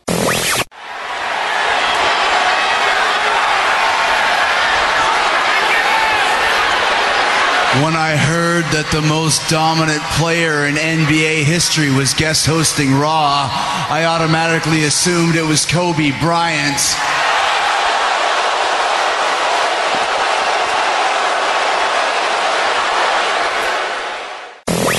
2011. Hey, we talked about it last week. CM Punk wins the WWE Championship, walks out of the WWE. Vince McMahon fired, Triple H is in charge. So this week they have the finals of the match to determine the new WWE champion. And Rey Mysterio would in fact defeat The Miz. Unfortunately, Rey Mysterio only held the belt for about 45 minutes. Later on in the night, John Cena would face Rey Mysterio for the belt, and John Cena won. Match was fine. John Cena, defeating Rey. But after the match was over, and there's a reason why I'm not sharing the audio. After the match was over, some music hit. We had never heard this theme yet before for this particular wrestler. So we heard the music. We didn't know what it was. And then sure enough, that said wrestler would come out. It was Living Colour's Cult of Personality. CM Punk would come out with the WWE Championship. Crowd went nuts. So then in the ring, you have CM Punk holding his WWE Championship held up high, and John Cena holding his WWE Championship held up high. And this would ultimately lead for title versus title. CM Punk back in the WWE. Again, I enjoyed his confrontation with Triple H at Comic-Con. I enjoyed the whole storyline. I just felt it was rushed. Come back 1 week later, I don't know. But overall, entertaining, no doubt. 2012, WWE has their 1,000th episode of Monday Night Raw. Not bad. Same week. WWE doesn't acknowledge this date as his championship. They don't acknowledge it until August 29, 2012, which was the night it aired on television. So because that's the date it's recognized, we will celebrate it when we get to it. But it was this week in 12 that Seth Rollins beat Jinder Mahal in a tournament final to become the first ever NXT champion. So again, they don't recognize his win until when they aired it on TV, August 29th. So that week is when we will look back at it. 2014, just to show you how much I honestly not only didn't like it, but I didn't give a shit. I didn't even bother looking up the research. I'm sorry. But Stephanie McMahon arrested on TV for slapping one of the Bellas who is sitting at ringside. Remember that god-awful stuff? Reading Stephanie her rights and... little curious, though. Never had a mugshot of Stephanie when she was arrested. We've had mugshots of a lot of other people, not of Stephanie. Apparently, the deal is that because Triple H and Stephanie have kids, already had, I think, 2 or 3 children, may have had all 3 by now, they didn't want them to grow up and find a fake mugshot of Stephanie on the internet. I'll be totally honest with you. Although, if you think about it, it makes sense. You have to realize all of the footage of Stephanie that is available online over the years, especially in the Attitude Era, and you're worried about a fake mugshot, I just thought that was dopey. You do a skit like this, you want her to be arrested, you go balls out. You do everything. You don't fucking leave parts of it because you now, yes, it's easy for me to say because maybe if I had children, but hey, you're in the entertainment business. Oh, fucking well. You put yourself in a storyline where you got arrested. Oh, fucking well. If you don't want to fucking do the mugshot thing, then don't fucking put yourself in a storyline where you're arrested. I don't think the mugshot would have made any difference, but I don't know. I just find it tacky with all the shit that they've done over the years. Mugshot online. 2015, we had John Cena beat Seth Rollins to retain the United States title. I don't know if you would call this a turning point as far as the fans, cheering a little bit more for John Cena, but this was the match where Seth Rollins hit John Cena with an inadvertent knee, breaking John Cena's nose. That infamous black and white photo online where Cena's nose is all disfigured. He had to get rushed to the hospital, obviously, emergency surgery, multiple fractures. Oof. That was really, really horrible to watch. But the fucking guy, finished the match. Got to give respect for that. Something you don't have to give respect to. Nobody should ever dare give respect to it. Same week, Hulk Hogan busted for the racist tirade that was caught on camera, was leaked out on the internet. He was fired immediately from WWE. Became a big-time story. TMZ went wild with it. All the news stations, and yes, deservingly so. Hulk Hogan was an icon, celebrity, movie star, role model to some, and you have him on tape using the N-word and just, saying, we're all a little racist. Not good. Not good. And then he immediately is on TV, bloodshot eyes, tearing up, apologetic. And at that time, a lot of people, including yours truly, felt that he was sorry for being caught. But again, this is years later, and a lot of people who are in the know that actually work within the confines of WWE, that actually have had the opportunity to speak to him, they feel that, redemption is deserving. Now, some people will never forgive Hulk Hogan. I'm not black. I can't feel that, that hatred like that. So, me, I always feel that people are redeemable, obviously, to a certain extent. You commit some heinous crimes, just, no, not redeemable. It's not for me to forgive Hulk Hogan. He did a terrible thing. He insulted a lot of people. He offended a lot of people. He has paid the price tremendously. Yes, he won a crazy lawsuit against Gawker. Let's not forget that. But still, that's going to haunt him for the rest of his life. Even when WWE uses him on TV, they are very, very strategic on how to use Hogan. They use him in areas where they know he'll get cheered, he'll get the most response. They put him out there for a very short period of time. I think for the most part, people have forgiven him. Some people of color have stepped up and said, this man is not racist. And, some very, worthy people of your attention. Still, a shame that went down. And like I've always said, he got caught on tape once. Lord knows how many times that was said that wasn't caught on camera. But he's hopefully learned his lesson. Wrapping up 2016, WWE has Battleground from Washington. Breezango over the Usos. Down. Bayley makes her WWE main roster debut, teaming up with Sasha Banks. They defeated Charlotte and Dana Brooke. Now, I'm not going to share the match, but just to show you how the fans anticipated Bayley's arrival on the main roster, just going to play right now about a minute and a half of the beginning when Sasha Banks was introduced.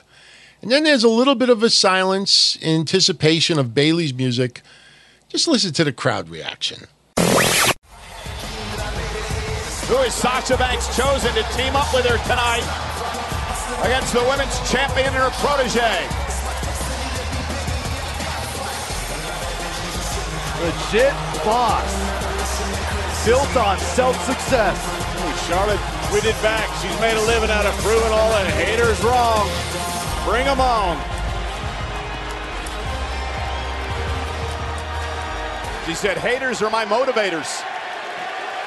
If Sasha did indeed find somebody.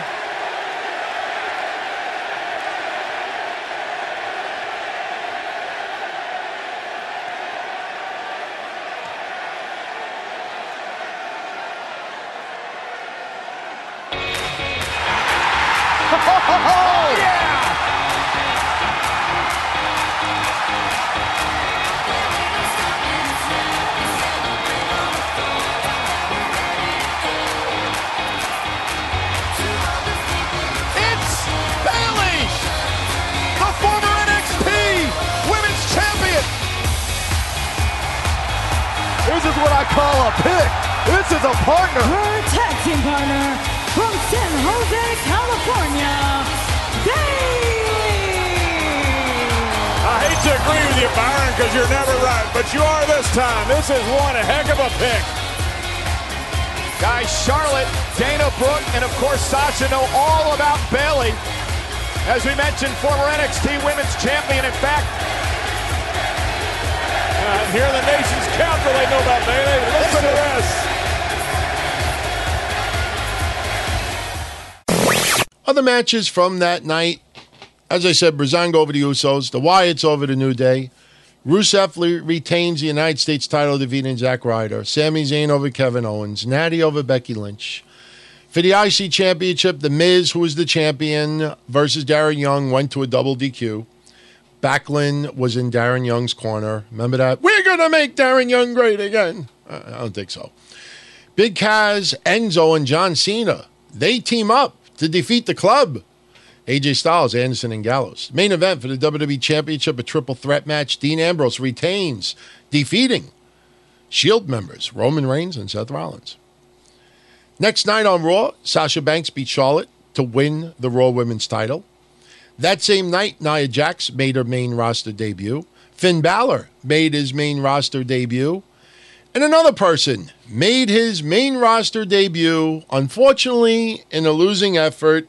At the time, obviously not under contract. That would change because of all the buzz behind his appearance. Remember this?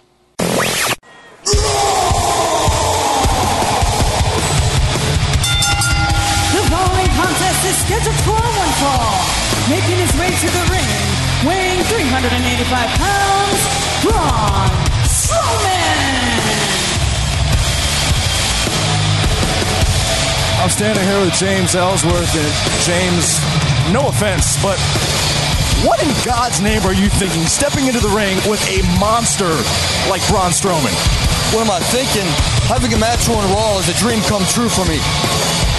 I didn't know it was going to be against Braun Strowman, so yes, I'm nervous. Yes, I'm scared. But if I can somehow, some way, pull off the upset, because I truly believe any man with two hands has a fighting chance, I can only imagine what that may do for my career. Well, hopefully you still have a career after tonight's match, but good luck, man. Did James Ellsworth say that he could pull off the upset tonight? I think somebody better notify Mr. Ellsworth's next of kin, because Braun Strowman looks like a nasty, mean monster right now, ready to do some serious damage. And James Ellsworth looks like Tweety Bird. I think Ellsworth's quickly realizing exactly what he's in the ring against. Not who, but what. You talk about destructive forces of nature. You think hurricanes, tsunamis. Start thinking Strowman. Yeah. This guy's a freak. Mountain of a man. Yeah, that might work. Oh, boy. Look at how big Strowman is. Oh, my God. Like a sledgehammer to the heart. Well, I'm glad Anderson Cooper rejoined us up here at the commentary table. Great questions, Byron. Hey, James has got hope, you know. Apparently hope is dissipating. I don't think that hope's... What kind of... If you don't believe in yourself, who else is going to believe in you, right? I guess that's one way of looking at it. Look at this man. Human carnage by Braun Strowman. Oh, no, look out, here comes... Oh, God! Have to reinforce the ring. I would rather take a nap on hot coals than have to deal with Braun Strowman. Why don't you go help out Mr. Ellsworth, Byron? I'm needed here. And oh my gosh! No, the reverse choke slam. So much for hope, James. Let's go. That didn't go too well. Here is your winner, Braun Strowman. Corey, I don't know how you stop Braun Strowman. I don't know if anybody on the planet Earth has an answer, especially look at the impact, full speed ahead, and then a reverse choke slam face plant for Mr. Ellsworth. Look at the eyes of this monstrosity, Braun Strowman. And finally, 2017 Battleground Philly. Aiden English over Ty Dillinger. For the SmackDown Tag Titles, The New Day win the belts, defeating the Usos. You had Shinsuke Nakamura over Baron Corbin. Natty defeats Becky Lynch, Charlotte, Lana, and Tamina in a fatal 5-way elimination match, determined number one contender for the SmackDown Women's title at SummerSlam. For the United States Championship, Kevin Owens wins the belt, defeating AJ Styles. In a flag match, John Cena over Rusev. Sami Zayn over Mike Kanellis. And the main event, a Punjabi prison match for the WWE Championship. Jinder Mahal retains the title over Randy Orton. This was not good. We had the one and only return appearance for the great Khali. Got involved. Singh brothers got involved. It just did not work. Was not good. Notable birthdays this week. Those celebrating birthdays who are no longer with us. Happy birthday to Captain Lou Albano, Baron Miguel Cicluna, Bobby Whitlock, Freddie Sweetan, Mike London, Marvin Mercer, Perro Aguayo Jr., Luke Brown, Herb Calvert, The Masked Marvel, Gordon Hassel, Karloff Lagarde, Matt Bourne, Pitbull No. 2, Al Mantell, Pat McGill, Nelson Royale, Enrique Torres, Whipper, Billy Watson, Woody Strode, Vincent Lopez, Tony Kanellis, not Kanellis, but Canales, Rufus Jones, Tony Altamore, Skip Young, Dale Haddock, Nick Condis, Thunder Sugiyama, and Jay Clayton. Happy birthday to all of you. Betty Boucher and Earl Black turned 76. El Hasson turned 72. Greg Gagne, 71. Butch Malone, 69. Rocky Santana, 64. Tommy Rich and Fidel Sierra, 63. Jumpin' Joe Savoldi and El Mexicano, 62. Romano Garcia, 61. Keith Myatt, 60. Al Perez and Mike Harris, 59. Ciclone Ramirez turns 58. Scott Steiner, Pirata Morgan, and Sonny Ono, 57. Bruiser Costa and Lioness Asuka and Karl Malone turned 56. Yes, I'm including Karl Malone. I thought he did great when he wrestled.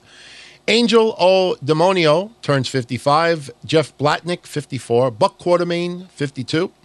Triple H, Ultimo Vampiro, and Mike Segura turn 50. Pat McGuire, Cynthia Moreno, Infierno, and Pez Tigre turn 49. Bombero Infernal and Jaron Rose turn 47. Masanori Suda and Yukio Sakaguchi turn 46. Hide Kubuta, Tyler Sims, and Chris Stevens turn 45.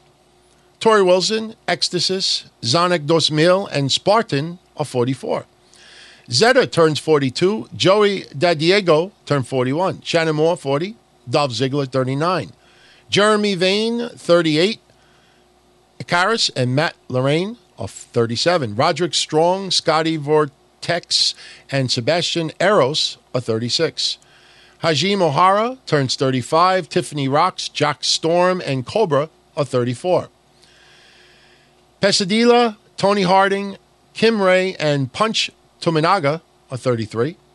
Zack Sabre Jr. and Melanie Gray are 32. Marty Scurll, Che Cabrera, Nick Madrid, and Melissa Stripes turn 31. Nick Jackson and J.J. Sanchez are 30. Angelo Dawkins, Tucker, and Sagat turn 29. Hangman Page turns 28. Carl Von Cage at 27. Sammy Guevara, Noam Dar, and Yoshiko turn 26. Prince Ahura turns 25. And Tessa Blanchard, Malcolm Monroe III, and Skyfly, they turn 24. Notable debuts this week in history. Masato Tanaka debuted in 1993, Tyson Kidd in 95, and Bobby Dempsey in 2005. And finally, notable deaths this week, those who passed away this week in history. Joaquin Murrieta died at age 87, Mickey Gold at 84, Jack the Ripper Daniels, 83, Carl Gotch, 82, Frank Jerez, 77, Lou Pitosia. Hey, Venica, Pitosia, Louis Pitosia. Rest in peace, my friend. 76. Chuck Conley and Danny Dusek died at age 75. Rita Cortez and King Toby Thomas at 73. Arthur Dominguez at 72. Gordon Soley, God rest his soul, loved him as an announcer. 71. Tor Kamada and Nikolai Volkov died at age 70. Mike Hall at 67. Wild Red Berry at 66. Ronnie Picassett at 63. Harold Sakata at 62. Kenny Mack died at age 61. Brickhouse Brown at 60. Kenny Arden at 59. Atsushi Honga at 57. Leo Panetsky, age 56. Bull Ortega died at 55. Jim Wright and Buck Weaver died at age 50. Dennis Carluzzo died at age 48. Brian Lawler, 46. Tim Frankenfield died at age 44. Sam Bass and Herb Abrams died at 41. Rhonda Singh, talked about her earlier. She died this week at age 40.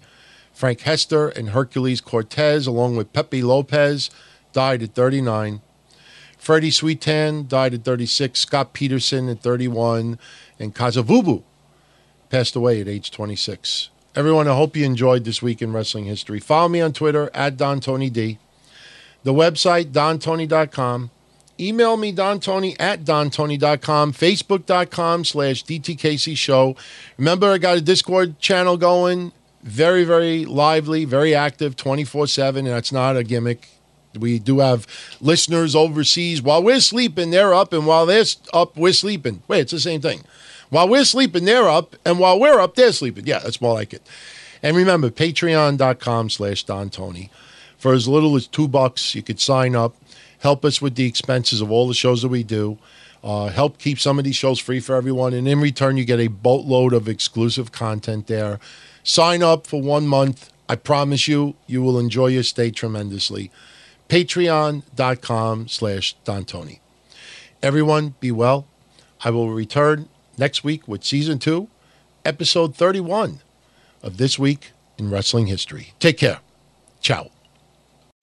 Bet Saratoga from anywhere this summer with Naira Bets, the official betting partner of Saratoga Racecourse. Naira Bets players enjoy world-class HD live streaming covering races worldwide, instant replays, exclusive bonuses, and earn points on every bet. New customers that sign up today receive a bonus match on their first deposit up to $200 with promo code SPA. Join today at nyrabets.com and make sure to use promo code SPA to earn your sign-up bonus up to $200.